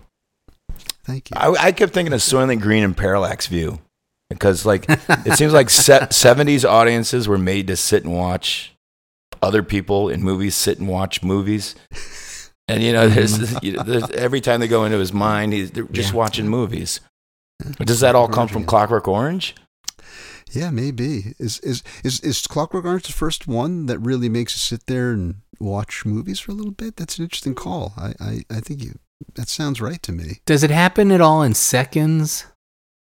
No, there's in seconds. They show him a little blackmail film when before he's transformed into Rock Hudson, which is part of how they convince him that you should do this, or we'll show this little porn loop that we shot with you. But it's brief. Mm-hmm. Yeah, that was. I think that was an obsession of John Frankenheimer's too, because that shows up again in 52 Pickup. Right. Oh yeah, that's right. And plus, is always hiring porn actors as background players. Right. Yep. Ron Jeremy's in a couple of films. That's right. Jesus Christ! I just watched Ghostbusters for the first time in a long time recently. Ron Jeremy's an extra. I had no idea he was in it. Wow.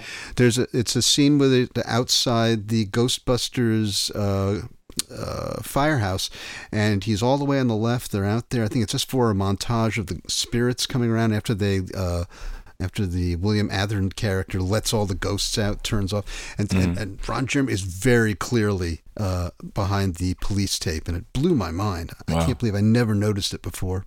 That's Laszlo Kovacs, right? Who shot that? That is correct. Beautifully shot. Beautiful. Scooter, did you, as I have decided in recent years, think that Atherton is by far and away the funniest thing in that movie? Well, I think the whole film is funny, but he you is do? particularly brilliant. I was quite happy revisiting Ghostbusters. Cocaine comedies from the 80s have a huge appeal for me. And this, Blues Brothers, things like that, I find very entertaining, especially when I'm drunk. Yeah, I'm starting to warm up to Blues Brothers in my old age. Like I'm really starting to dig it lately. 10 more viewings, trust me, and you will be there. I think I am there, actually. Let me know when you get into Blues Brothers 2000. That's when I know things have gone. Don't do it. Is there enough time for that? There's got to be a limit somewhere. Yeah, there's Jesus. a limit to the madness. What about Beethoven's Seventh? I mean, also makes me feel like I'm watching Kubrick. Yeah. Or they cook the thief, his wife, and her lover. And always, Yeah, it just. Is that? Do they use the seventh in that one too? Yeah. I haven't seen it. And it's the opening credits of The Fall too, the Tarsem film from. Right. He makes use of the same movement too. I found particularly beautiful version, the opening credits version, which is by David Monroe, who is a specialist at doing period music. So you have this wonderful voice doing it, which I love. And when I looked him up, besides the fact that Monroe died 2 years later, really young, tragically young, 33, but he also worked on The Devils, and I suddenly escapes me one other, which I thought was interesting, which also had period music in it. So for a very short, illustrious career for that person. Here's a partial list of all the movies that have used Beethoven's Seventh. Ooh. The Black Cat in 1934. Wow. Oh, yeah. Ulmer. Opening credits, I think. Wow. Zardoz. Lola in 1961. Mr. Holland's Opus in 1995. Irreversible. 2002. That's was. Another Kubrick guy. Yeah. The Fall, as you mentioned. Oh, it's a Tarsem one, yeah. The King's Speech, which I can't remember why that would be in there. And X-Men Apocalypse apparently used it. And Westworld. That one the funniest. Westworld, the TV show. So is there no Cook the Thief? Was I getting it confused with Irreversible? I don't know how accurate this list is, but Cook the Thief is not listed on this list. Okay, maybe because I did recently see that re-edit of Irreversible, so maybe that's what it was. Yeah. Can we go back just for a second to movies that this film reminds me of? Or that echo. Scooter already mentioned it. I don't know if you guys have ever seen it. I just saw it for the first time in the last 5 or 6 years. The Final Program. Directed by, is it Robert Fuest? Robert Fust. I think Robert it's Fust. who was a Hammer guy, right? He did a few Hammer films. Yeah, he started off as a TV guy on the Avengers, and then he did Abominable Dr. Phibes, Return of Phibes, and then eventually went on to Devil's Reign and some other fun stuff. But Final Program is based on one of is it a series of novels, Scooter? Yeah, by it's the Michael Moorcock Moorcock novels with the Jerry Cornelius character. Jerry Cornelius, and it has a real kind of odd, cold. It's somewhere between A Clockwork Orange and Zardoz. It's very, you almost get the feel. Yeah, the actors are almost like puppets. They're sui generis, that film, for a science fiction movie. I don't think there's anything else out there quite like it. And can you give a quick plot line premise for that one? Is there? I mean, what's Jerry Cornelius trying to do in that one? Well, I mean, the funny thing about that movie is it's what Jerry Cornelius is trying to avoid doing, which is being involved in the final program. They're trying to drag him into it, but he's such a great character, it's hard. It's a movie that in many ways doesn't really have a traditional narrative plot. I mean, they're basically there's a final program, and he isn't connected to it in some way. I'm being a little vague here because I don't want to give away what is actually an interesting couple of reveals. And he's dragged into the situation after, some family issues. We'll say that. Yeah. Okay. Well, but it is a spectacular, and Fust also designed. He also wrote for that movie. He adapted the screenplay from the novel and also designed the movie. Yeah, because he was a production designer as well. It's worth seeing. I found it very challenging just to warm up to it. But it's something else. It's not a warm up movie. No. If Zardoz is number 5 on my list of sci-fi movies, Final Program is probably at like 2 or 3. Just to give you some idea how much I love that movie. So everyone now hearing that should be warned. It's very faithful to Moorcock, the writer, and his where he's his style and his tone and where he's coming. I had read a couple of those books in the early 90s. Doesn't Michael Moorcock normally write more like fantasy, like sort of Game of Thrones kind of thing? Heavy metal magazine and stuff like that. Yeah. In fact, does he? This movie's got a lot of that. Jerry Cornelius his pen name, or was that the name of the character? That was the character name.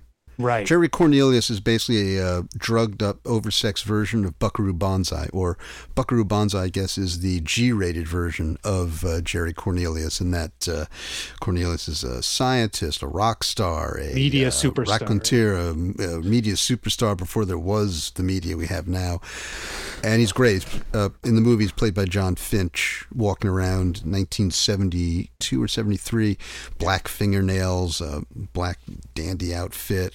Just spectacular. And really, just like boom, boom, boom, the dialogue just crackles with sci-fi insanity. So would you say he's like the in like Flint to James Bond? Is that an analogy between Jerry Cornelius and... There's something to be said there, but without like it's all the coolness about him is just like played low. It's all down low. It's just he walks in, doesn't look like he wants to be there. I mean that the character, not the actor. The actor does a great job, but he just kind of is there. I don't want to be here. He swings around, says his lines, and you just kind of go, whoa, the cool guy got here. Bonus points for having Sterling Hayden. Thank you, Sterling Hayden. Yeah, Sterling Marches in, fucking almost steals the movie. It's great. There's a moment in Bottle Rocket where Owen Wilson presents Luke Wilson and the other guy as he's giving them fake names because he doesn't want them to know they're criminals on the lam. He says, "This is Jerry and Cornelius," and I went to the first Chicago screening where it was Owen Wilson, Wes Anderson, and Andrew Wilson came to the Piper's Alley Theater, and afterwards I went right up to Owen Wilson and I said, Were you guys making a Michael Moorcock reference? And he said, "Oh, no, Jerry just seemed like a name, and Cornelius I got from Planet of the Apes." Oh, makes me sad. Damn. Me too. It was a little disappointing. Maybe I just watched Bottle Rocket the other day. Oh, me too. There's no Zardoz, I'll tell you that. No, it isn't. Not much is. You know, I will tell you, a funny story. I met John Boorman once, and it was at a screening at BAM in Brooklyn of Hope and Glory. And afterwards, everyone was just standing around out there, and Boorman was standing out there just by himself, which was like, what the fuck? Why did I figured I'd have an entourage or something. So I took the opportunity to walk over to him, and I said, "Oh, Mr. Boorman, it's great to meet you. I have to tell you, I'm a very big fan of two movies that I know you don't get a lot of love." And I said, "I think Zardoz and Exorcist 2 are like exceptional science fiction movies. I think they're really great. And I know they have a lot of detractors, but I just want you to know that someone out there loves them." And I said to him, I'm just so curious for you. You obviously put all this work, all this love and sweat and tears into it. And I mean, how do you feel, over the course of time about these movies? I'm curious to know how you feel about them.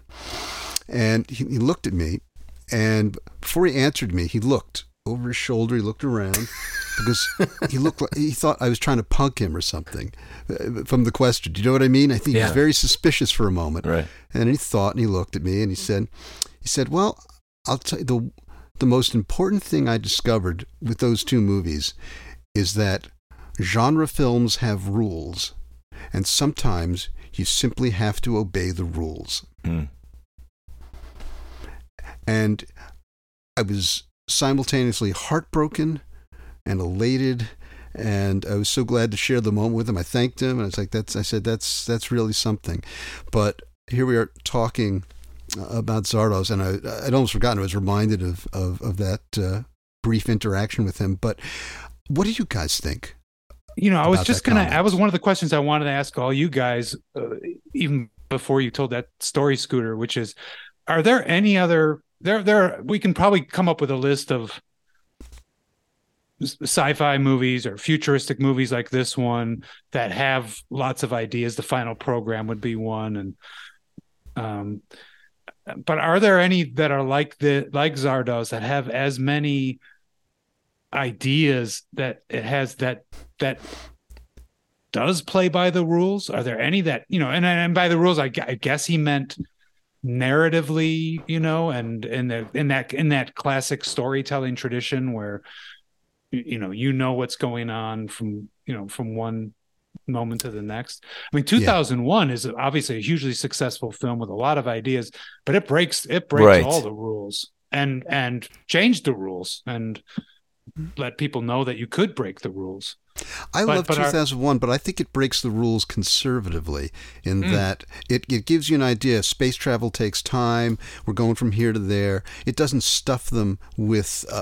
I love 2001. I would put that on the list as well. But I think there's 8 to 10 ideas in that movie as opposed to the 30 that are in Zardoz, let's say. I mean, in terms of ideas per square inch, Zardoz is a tough one to beat. Final Program, even Final Program doesn't have that much of ideas per second going on. It's just that the ideas that it does have are so interesting than how it chooses to explore them. And a lot of times the idea is simply a punchline. There's this great moment where they're talking about in the future that, I haven't been to Rome in a while. So it doesn't seem the same without the Vatican. And the woman says, I don't know, I like the new place better. So it's throwaway lines like that give us an idea of what this world is or what it has become.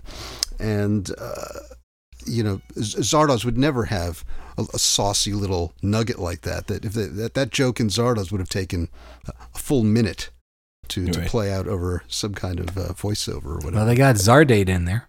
I mean, it seems to me that Verhoeven was probably as close as you could get as to somebody who would follow the rules of genre and still be able to cram in a lot of ideas.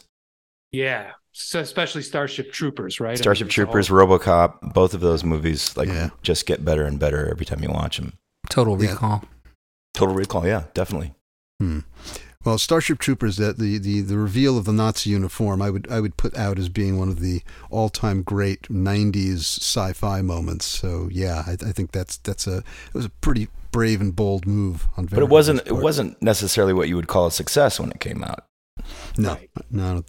I think it's interesting. I thought it did okay, but right, I don't think it was a blockbuster. I think it really accumulated wealth over the years. But I don't say this as a bad. I say this as a cultural wealth, fantastic, amazing thing. It's amazing how many people saw that movie, enjoyed that movie, and never for a second thought of it as anything approaching satire. Right. That's what's Absolutely. brilliant about it. Yeah. I totally agree. And yeah, that really puts it a notch above. Even I mean, they had RoboCop. toys. They had toys. I've got toys. People have given me like toys from Starship Troopers. I'm like, they really thought that this was going to happen? But what were you going to say about RoboCop? Yeah.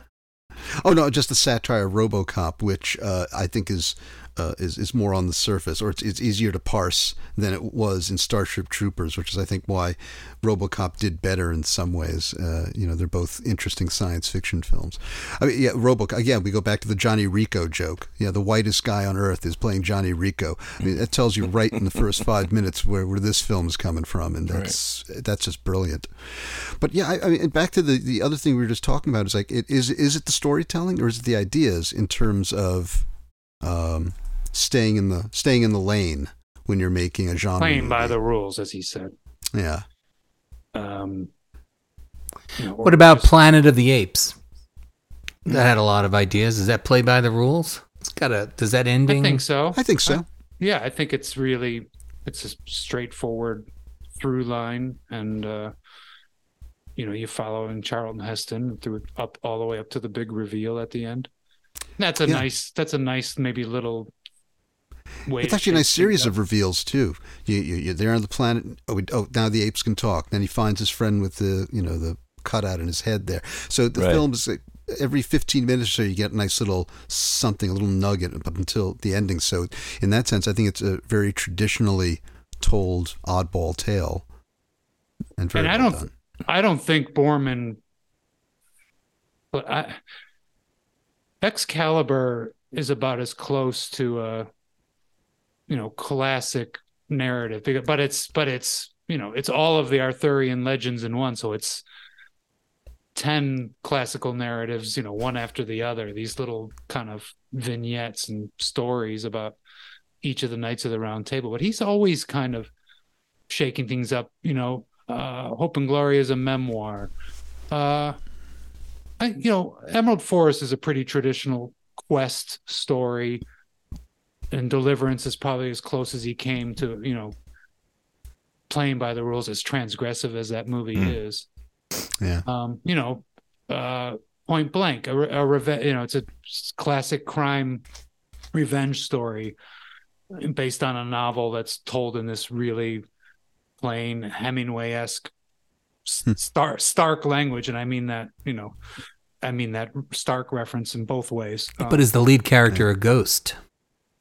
Well, that's different than the book. That's something that's an aspect that I think that Boorman's metaphysical interests and his cutting, his editing, and his being inspired by René and the French New Wave, that helped to layer that onto the film.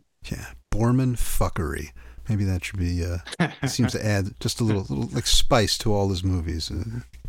Boor fuckery, Boor. So I was looking around for a trailer for Zardoz to start the episode with, and the original theatrical trailer is very, very visual. Doesn't have a lot of dialogue, and it has no voiceover. Trailer? I hope you. Yes. And so, yes, then I came across the radio spot for Great. The drive-in, and it's voiceover by Rod Serling. I was just going to ask you if you found it. Yep. Ooh. And back to where the movie begins, I think almost where we began, 1974, also the release of Brian De Palma's Phantom of the Paradise, which has a forced prologue that was forced upon him after preview cuts with narration read by Rod Serling. Oh, I forgot about that. Yeah. Oh, wow. Right. Totally forgot about that. Yeah. Maybe Rod Serling should have been the voice of Zardoz. Meet Zed. Do we know who was the voice of Zardoz anyway? The Stonehead. Oh yeah, that's a good question. When I listened to the commentary, I thought at some point he'd say like, "Oh, Bourne said, That was Arthur Frayne. Come on, guys, didn't you watch the movie? Maybe it is. Maybe it's Niall Maybe it is the Bucky. same actor. I don't. Well, he's doing it. He's definitely doing a different voice if it is that guy. He's doing a whole shtick. Yeah.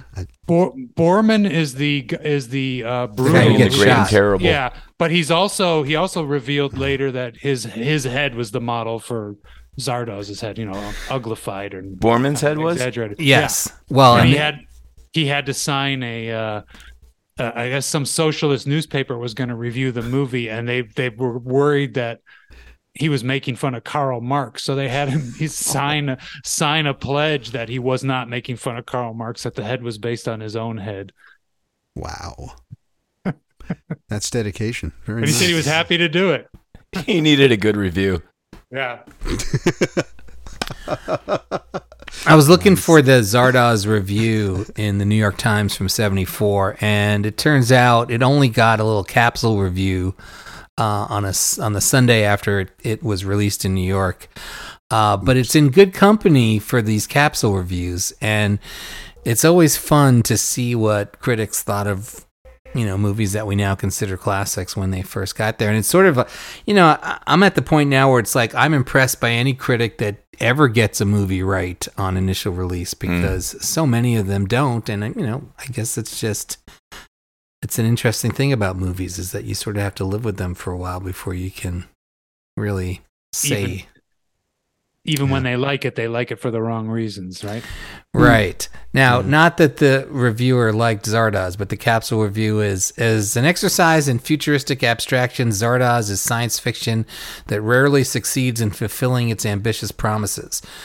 John Boorman, who directed The Exemplary Deliverance, wrote, produced, and directed this fantasy set in 2293 on Irish locations, merely proves that its major attributes are technical. His melodrama about a harried world order of the future is a good deal less effective than its special effects. Well, Ebert said every once in a while, a movie like this comes along, a movie you've got to see so that you too can be in the dark about it. In the movie's own terms, this much can be said for sure. It may not make you an apathetic, but it will certainly age you by 2 hours. Wow, that's really the review? That's the end of the review, yeah. Oh, that's wow. I remember some New York critic writing about The Shining when it was released, that it was baffling and most resembled like an Italian horror movie. So I'm assuming they're talking about like Argento and stuff. And I don't know what they were so baffled by, but that was their take on it. But also getting a capsule review the same day as Zardoz, and this is sort of almost like us playing what else was playing this week? The Last Detail got a capsule review. Ooh. And it's interesting that these reviews, that they sort of seem like, dude, this is a classic. What are you talking about? But also, I think in a way they're interesting because some of these immediately do seize on things that if you are going to like think about, well, what are some of the things about the movie that maybe don't work as well, that they did capture some of this. So Vincent Canby says The Last Detail is one superbly funny, uproariously intelligent performance, plus two others that are very, very good, effectively surrounded by profound bleakness. So effectively surrounded by profound bleakness that it seems to be a new kind of anti-comedy. It's a good movie, but an unhomogenized one. Awesome. I'd like to see an unhomogenized good movie. Yeah. What's the problem? Was he looking for pasteurization is overrated?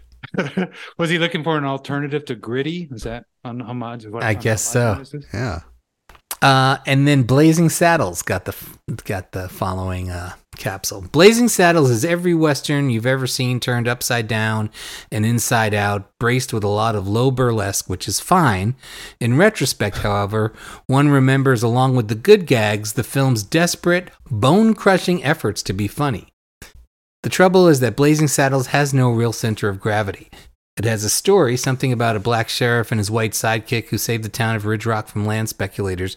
But as charming and funny as Little and Wilder are, the film's focus is split among the comic set pieces and the various eccentric supporting characters. Hard to be a visionary, Mel Brooks. Hard to be a visionary. Yeah, I mean, I do think that Cleavon Little in that movie is the center of gravity. I mean, absolutely. I just watched it about 2 weeks ago. 3 weeks ago. Hadn't seen it in a while. It's fantastic. It holds up great. So fuck that guy. I mean, Jesus. Not a bad week to be a moviegoer in New York. You got Yeah, Blazing really. Saddles, Last Detail, and Zardoz. Oh my God. I'd go. I just need some hookers and blow, and I wouldn't leave the theater for the weekend. Are you kidding? That's fucking awesome. Boy, I'm going to show you. Let me share my screen because I don't know if you guys have seen this. There's a full page ad for Walking Tall, which is so against what you would ever think that they would advertise Walking Tall as. But you look at this ad for Walking Tall and you're like, what? Yeah. Oh, This is just a jeans ad? What is this? This looks like some Sears catalog. I do love the tagline for this thing. Sooner or later, someone you know will tell you to see Walking Tall unless you tell them first. It looks like that ad is trying to get the people who haven't seen Walking Tall yet and weren't going to see it with the old ads. Yeah. Ooh, did we It's lose? considered a chick flick ad? I mean, it looks like it's a romance here. It I mean, looks right? like They're Love just trying to Story bring- or something. Right, exactly. It's crazy. Laughing Policeman. I like Black that one. Belt I wish I Jones? loved it. You guys La- seen Laughing Policeman, right? Oh, yeah. No. I think it's really good, but it's not great. I wish it was great. You're right. But what about this one next to it that I've never heard of? Black Belt Jones. He clobbers the mob. You've never heard of Black Belt Jones? I haven't seen it, but I've heard of it. Mm-mm. What about that thing at the bottom of Blazing Saddles? Scroll up. From the people who gave you the jazz singer? Jesus. God. That is great. That's fantastic. Even the ad is brilliant. Yeah. Now I see. Is it Alfredo? Alfredo, is that like a retitling of Alfredo Garcia? What is that? I don't know that one. Alfredo playing with Play It Again Sam. I have no idea. Weird. Saying. Willie Dynamite. Day for Night. Serpico. I really wanted to like Serpico. You don't like Serpico, huh? No, sorry. Maybe I need to give it another shot. Maybe Are you not a Sidney Lumet guy? I was about to ask that question. It has nothing to do with that. I just was like, I was disappointed. I thought there'd be a little more to it, and it just. Did you recently watch it for the first time? Is that what? Yes, okay. I saw it, and I think in the last year. I mean, I'd much rather sit through The Devil and Miss Jones a couple more times, since it's probably one of my all-time favorite porn flicks. Brilliant. Mm-hmm. Disney's Robin Hood playing with One Little Indian, starring James Garner and Vera Miles. Wow, I've never seen that. I've never even heard of it. Jeez. Pat Hingle? Pat Hingle is in One Little Indian. I need to see this movie. What a cast. Goodness gracious. What's going on there? Yeah. What else do we got here? Oh, and Morgan Woodward. Ooh, nice. Ooh, like Super Dad. And The Exorcist has been relegated to this ad that's even smaller than, wow. Yeah, Super Dad, wow. Super Dad, Magnum Force. Oh, wow, it's at Radio City, so there's a show with it. See, 5 on the Black Hand side, plus you get as a second feature, Hickey and Boggs, is a movie that McBadden was always trying to get me to do on this show that I have not seen. I need to watch it, I guess. You know, you do. It's fucking great. And that's who, with Robert Culp? Yep. I've really grown to love Robert Culp. I just saw Hanny Calder for the first time, and he's the second lead in it. And I was just like, why wasn't this guy a fucking superstar? I don't really. Right. I just don't understand. Is Hickey and Boggs kind of cop type of? Yeah. Yeah. Yeah. Like, and who's Boggs? Who's the other star? It's Bill Cosby. Oh, whoa. Yeah. Now, the interesting thing about the movie, too, is that Culp directs it. He does a great job as a director on it as well. And if I remember correctly, did John Milius, was he involved? Did he write the script? Was he involved in it? I'm trying to remember. I thought, sorry, it's been a while since I've watched it, but there's a Milius connection there, too. All right, after watching Busting, I'm in the mood for this. Busting is great. Yeah. Yeah. Busting is great. Busting is Haim's feature debut. He'd done a couple of TV movies, but yeah. Busting is fantastic. Yeah. Paramount was pretty jazzed up about Great Gatsby. They were offering you the chance to get advance tickets, which was unheard of at the time. Is there a price on there for those advance tickets? That's a good question. Because I don't see one. $5 whole. You got it like you by can mail. get this. Tickets you by get mail. to send it in, but $6. $6. Wow, that's a lot of money for 74. That's probably when the average price was what, about like $1.50, $2 or something? Would that be about right? What a scam. I mean, but this is probably like not too long after Deep Throat, remember? And they were charging people more to go see Deep Throat, and people went. So maybe... See, this falls into my whole scheme of how movies should work. If it's a $100 million movie, you should pay more to see it. And if it's a low-budget film, you pay less. That's the way it should work, and that way it encourages people to see low-budget stuff, because who wants to pay $10 for a Schwarzenegger film or a Bergman film, right? You say, well, Bergman's $5. You know, I'll give that a shot. I'll try that. That's the way it should have always been. That's a good idea. Yeah. I always thought video stores should have done that too with rental prices, but I guess it's a little late for that now. 2 for 1 with foreign films. See, there you go. Right. Or independent or low budget, you know. Right. Wow, there was Lucy Mame. That was a bomb. Jeez. Maybe we should do that, Scott. Mame. Lucille Ball in Mame? Why? Why you do it to me, Damie? Nice. If you guys do Mame, or if you do Exorcist 2, I will read the paragraph from Richard Burton's diaries where he talks about what a monster Lucille Ball is. It's one of the funniest things I've ever seen. I just discovered it recently. Is Burton in Mame? No. Okay. But just apropos of nothing. But he went to see Mame.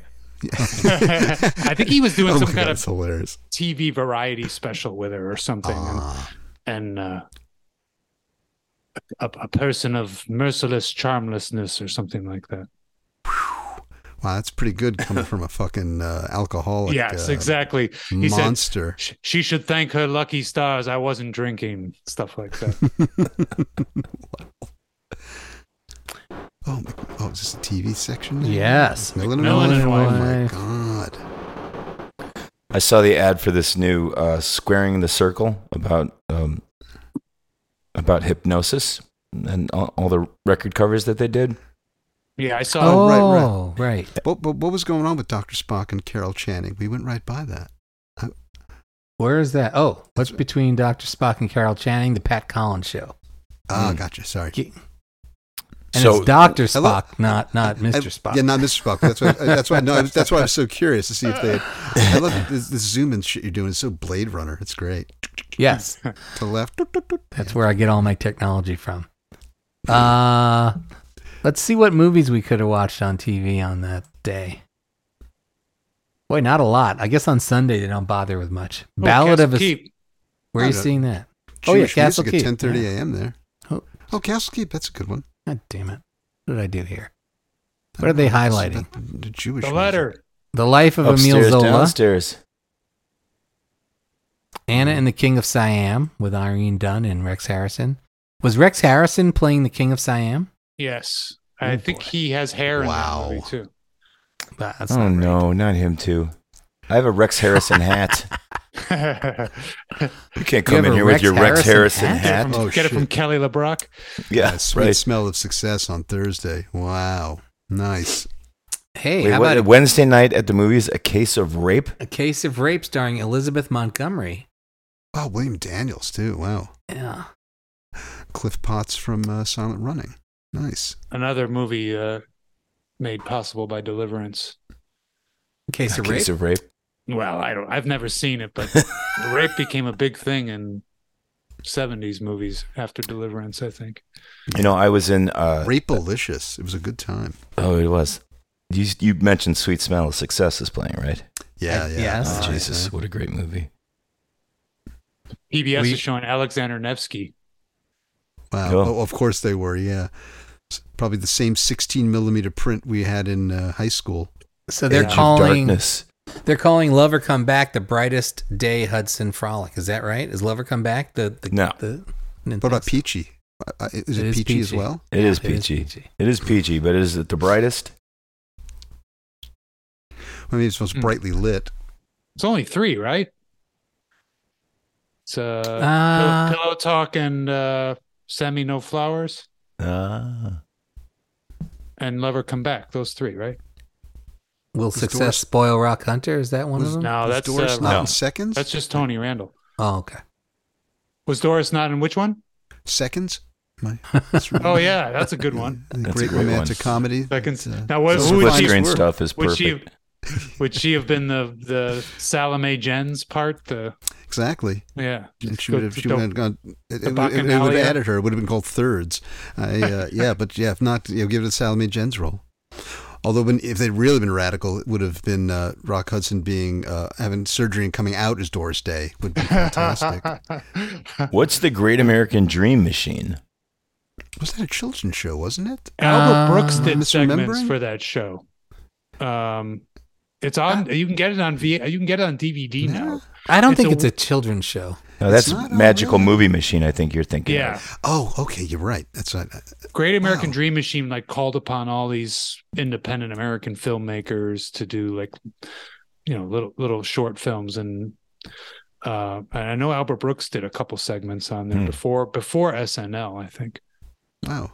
They really like great. Edge of Darkness. I've never seen. Anyone seen this one? I want to see it. Yeah. Vivid, pounding drama of occupied Norway, played to the hilt by grand cast. Errol Flynn, Ann Sheridan. That's a pretty sexual review. Yeah. It has almost to hilt. Yeah. Almost the exact same plot as Columbia's Norway World War II film, which I think came out the same year, called Commando Strike at Dawn, directed by John Farrow with with Paul Muni. He's not reading any of this, folks. No.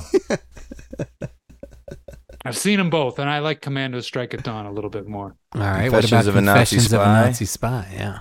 Confessions of a Nazi Spy. One of the few. Is that with Edward Robert? Eddie G. Rumson. Oh, yeah. I want to see that. It's an George Sanders. Anatole Litvak film. Yeah. Maybe, is this one of the ones where John Huston contributed to the script? It might be.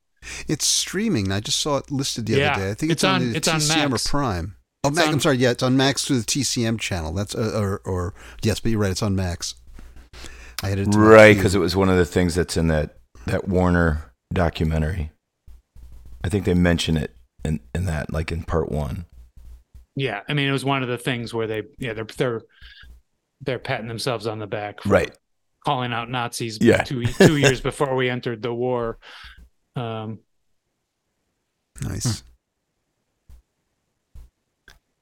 Well, anyway, there you have it.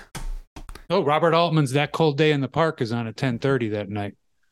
At the Times Review, Cold Turkey and Overheated Oven.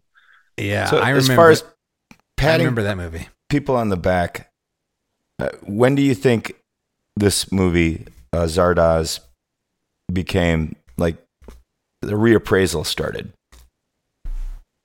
I don't know. I think there are still a lot of people who think it's laughable. There's still lots of internet stuff about it. This is the Sean Connery in a diaper movie. It's better known as a meme than a movie at this point, I think, for most people, yeah. I think when Danny Perry does it in cult movies, too, he's at least acknowledging there are a group of people out there, like me and Scooter, who really like the film. Right. And have seen it multiple times and are trying to turn other people onto it, most of whom...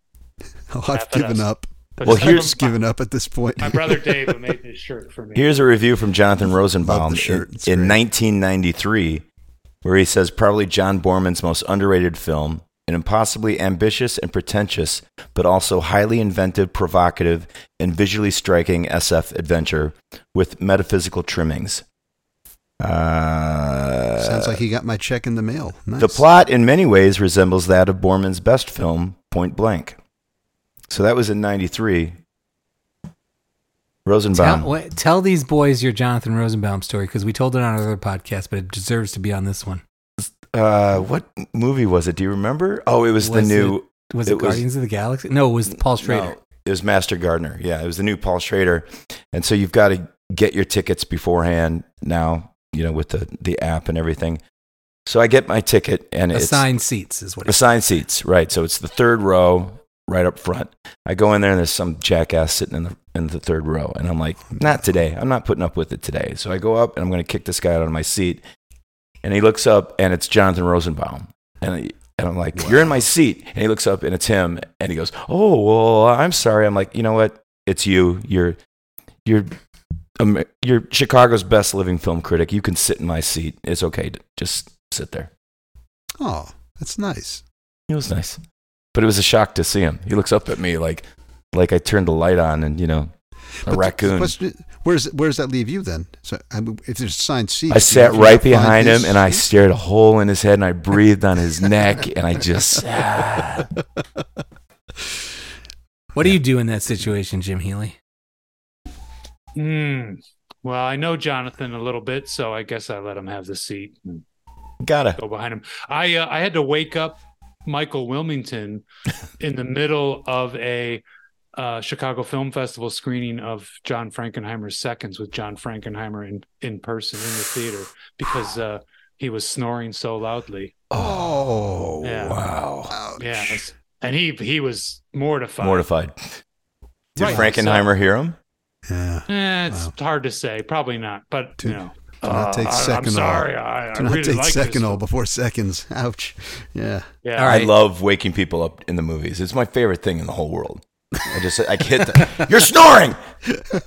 I had to nudge Peter Bogdanovich during a screening of The Cat's Meow, but in his defense, he was just that came right off a plane from England. In his defense, it was The Cat's Meow. Yeah. All right. I got to tell a story. I meant to tell it before when Scooter told his meeting John Boorman after a screening story. I went to see, I probably have told this story before, but I don't think I told the second half of it. But I went into Manhattan to see the opening night of Raising Arizona. And I forget what theater it was, on the Upper West Side maybe, and there was some kind of restaurant next to the theater.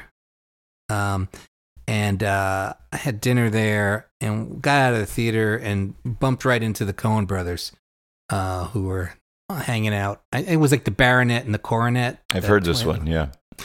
And I walked right up to them and I said, oh my God, you guys. And I was with a friend of mine. And he was like, do it. I was like, I know you guys have kind of disowned this movie Crime Wave, but I don't know why. Like, it's so great. Me and my friends all love it. We saw a midnight show of it. It's just the best. And they looked at me like, well, we don't know where you heard that. We love it too. It's great. And like, they just sort of walked away. And then, it's great. Then a couple of years ago, maybe like 5 years ago at this point, I was in Santa Barbara, California for my first ever and maybe last ever time at some kind of dumb film festival conference. And the Coen Brothers were there to give Jeff Bridges some kind of bullshit award that they were doing at this film festival expo, whatever it was. But we were all at this hotel together and it was sort of, everyone was kind of hanging out. And so I see Joel Coen standing around minding his business, not talking to anybody. So I walk up to him and I say, hey man, I just wanted you to know, love all your movies. We showed a 35 print of Inside Llewyn Davis recently, as a sort of a sneak preview. It was so great. And I'm sure you don't remember this. I had this awkward encounter with you many, many years ago outside Raising Arizona where I was trying to talk up Crime Wave to you. And he's like, yeah, okay. And again, here's my second strike. I got one more strike. When are you going to learn? Coen. No, I'm never don't talk to the Coen Brothers. I need to strike out. I need to go down swinging. I need at least one more shot with this fucker. No, you don't. I don't see any money in it. No. And he, by the way, he did not look around to see if he was being punked. He knew he was being punked. There was no doubt about it. Oh, yeah. Hey, I've got one more Zardoz thing. Okay, good. Ooh. So, I met John Boorman twice in 98 and then again, must have been 2010 again. And, but it was the first time that I met him that I talked about Zardoz, and he was happy to meet another fan of the film, and he said 2 stories about it. One that he tells at least 2 different times on the Arrow Blu-ray, which is when he checks into hotels in strange cities and people know he's there, they send him green bread to his hotel room. That's happened multiple times. The thing he said to me, why is the bread green? Does anybody know? Is there an answer? There was some, you know what? I had an answer that just occurred to me while I was watching it, and now it's gone from my head. But it has something to do with the grain and what they're working with, and I don't know. I'd have to think about it again. But the other thing he said, which I never heard him say before or since, is that he said, well, Laddie really liked the film too, and he came in and he was talking about Alan Ladd Jr., who was head of Fox. I don't know if he was the head of the studio that greenlit Zardoz at the time, but later on he was there during Star Wars, and after Star Wars he was like, what else do we have that's sci-fi that we can put out? He said Laddie was really serious about re-releasing it again, and I don't know what happened. And I wondered, and I remember thinking at the time, man, he probably wasn't serious. He was probably just giving you a little lip service. But you know what? This is the guy who greenlit, speaking of movies that Zardoz reminds us of, in 1979, Robert Altman's Quintet, which is a movie that reminds me of Zardoz. I meant to say that too, that those films are tied together in my mind for whatever reason. I think maybe because Alan Ladd Jr. was a fan of Zardoz. I think what I didn't get to say at the beginning is that although I didn't really see much or any of Zardoz for a while before, even though I knew about it, was that my impression of it, much like Quintet, was that that if I ever saw it, I would not have any idea. They both seemed from a distance like movies that made no sense, that were impossibly complicated, that were in a kind of cool dystopian sci-fi futuristic genre, which I liked, but that I was afraid to see either one of them because I'd heard that they were so difficult or so muddled in some way that I was afraid it was just gonna be over my head. Especially Quintet, which is like they're playing some game, right? Which is impossible like to understand the roulette rules of. And there's crystals, and the production is it's a snowy, icy future, and if you step outside, you freeze. Right. Talk about filters. Like I think the whole movie looks like you're trying to watch it through some kind of like. Yeah, I think Altman used a French cinematographer in that film, or maybe I know it was shot in Montreal, but. I to the point of your other story, I got to say that Zardoz does sound a lot like Star Wars, so maybe that's what they were. See if they can coast on that. Could be. It sounds pretty close. Maybe that's what he said. I like Star Wars. Oh, you like Zardoz? Yeah, it's terrific. We're going to re-release it. Yeah, of course you are. The question is, what is the book that Star Wars is like the title of, but missing two letters off of Star and Wars? That's the real mystery. That is a mystery that we will not solve tonight. Well, gentlemen, it's been a wonderful 2 hours and 13 minutes with you. This was great. Let's do it again soon. Yeah, Jim, I missed you at the New York screening. Yes, I'm sorry I missed you there, Scott. And I also didn't get a chance to come up to you and tell you how much I enjoyed the Lifers in Madison. Okay. I really had a really great time that night, and you guys were very entertaining. Thanks. For a couple hours. It was a blast. Maybe I'll see you at the 70mm Babylon in July. I think you will. Yeah. Okay, good. I'll touch base with you before that. Maybe we can coordinate and show. Wait a minute. Where's that happening? Music Box. Music Box. It's interesting. We're talking about a movie that's taken how long and still hasn't gotten its full reassessment. It looks like we're seeing the reassessment of Babylon in real time. Like it's just warp speed. That's crazy. That's a modern phenomenon. I think maybe that'll happen more, but with other movies. But yeah, just the fact that the Music Box decided to show it's not just because there's a 70mm printed. I know there are people there who are, who are fans, and right. And here we are, at least 3 of the 4 of us. I don't know about Scooter's opinion, but I see 2 new movies a year at most. Some years I don't see any. I got 100 years of catching up to do, so I'm always trying to watch the old ones first. And I'll get to the new stuff, but almost never when it's new. It's not even me like being judgmental or whatever. It's just like I'll get to it. There's only so much time after Boy and His Dog and Zardoz every few months, I mean. Scooter, you don't have any directors who you will see their new movie no matter what? I mean, living directors? Sure. Yes. I guess that would. Yes. I would say David Cronenberg and John Carpenter makes another one. I'll be there for him. And before that, really, the last hurrah was for me. It was like someone like Romero, where it was like no matter what, I'm there. But I think beyond that now, nobody actually. I mean, I'm sure there's some great directors out there and some great movies. Again, don't be so sure.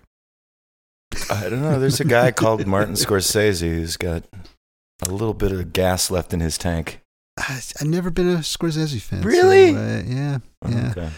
Sorry. I feel the same way about Schrader. Like, no matter what it is, I'm going to go see it. Oh, you know what? I got to say, Schrader and Abel Ferrara. Yeah. I do tend to Abel. Or you're right. Those are two. Did you see the Pasolini movie? That one I haven't seen yet. I'm going to see it. That's and I'm looking forward to Master Gardener as soon as I can. And Tommaso I haven't seen yet either. So I'm catching up on the last couple of Ferraras just because they didn't really play around here in any way that I was able to see them. Yeah, it's tough to find them. I'll just buy the Blu-rays. That's my dedication to Abel. You can do that. All right. Thanks you guys, and thanks everybody for hanging in with the podcast. Even if you only get one every 6 months, we're giving you quality content. It's quality, not quantity. Some of these podcasts are up to like 200 or 300 episodes. Wait, this podcast is still happening? Yes. Oh yeah, I never hit stop. Oh, okay. Oh, Jesus Christ.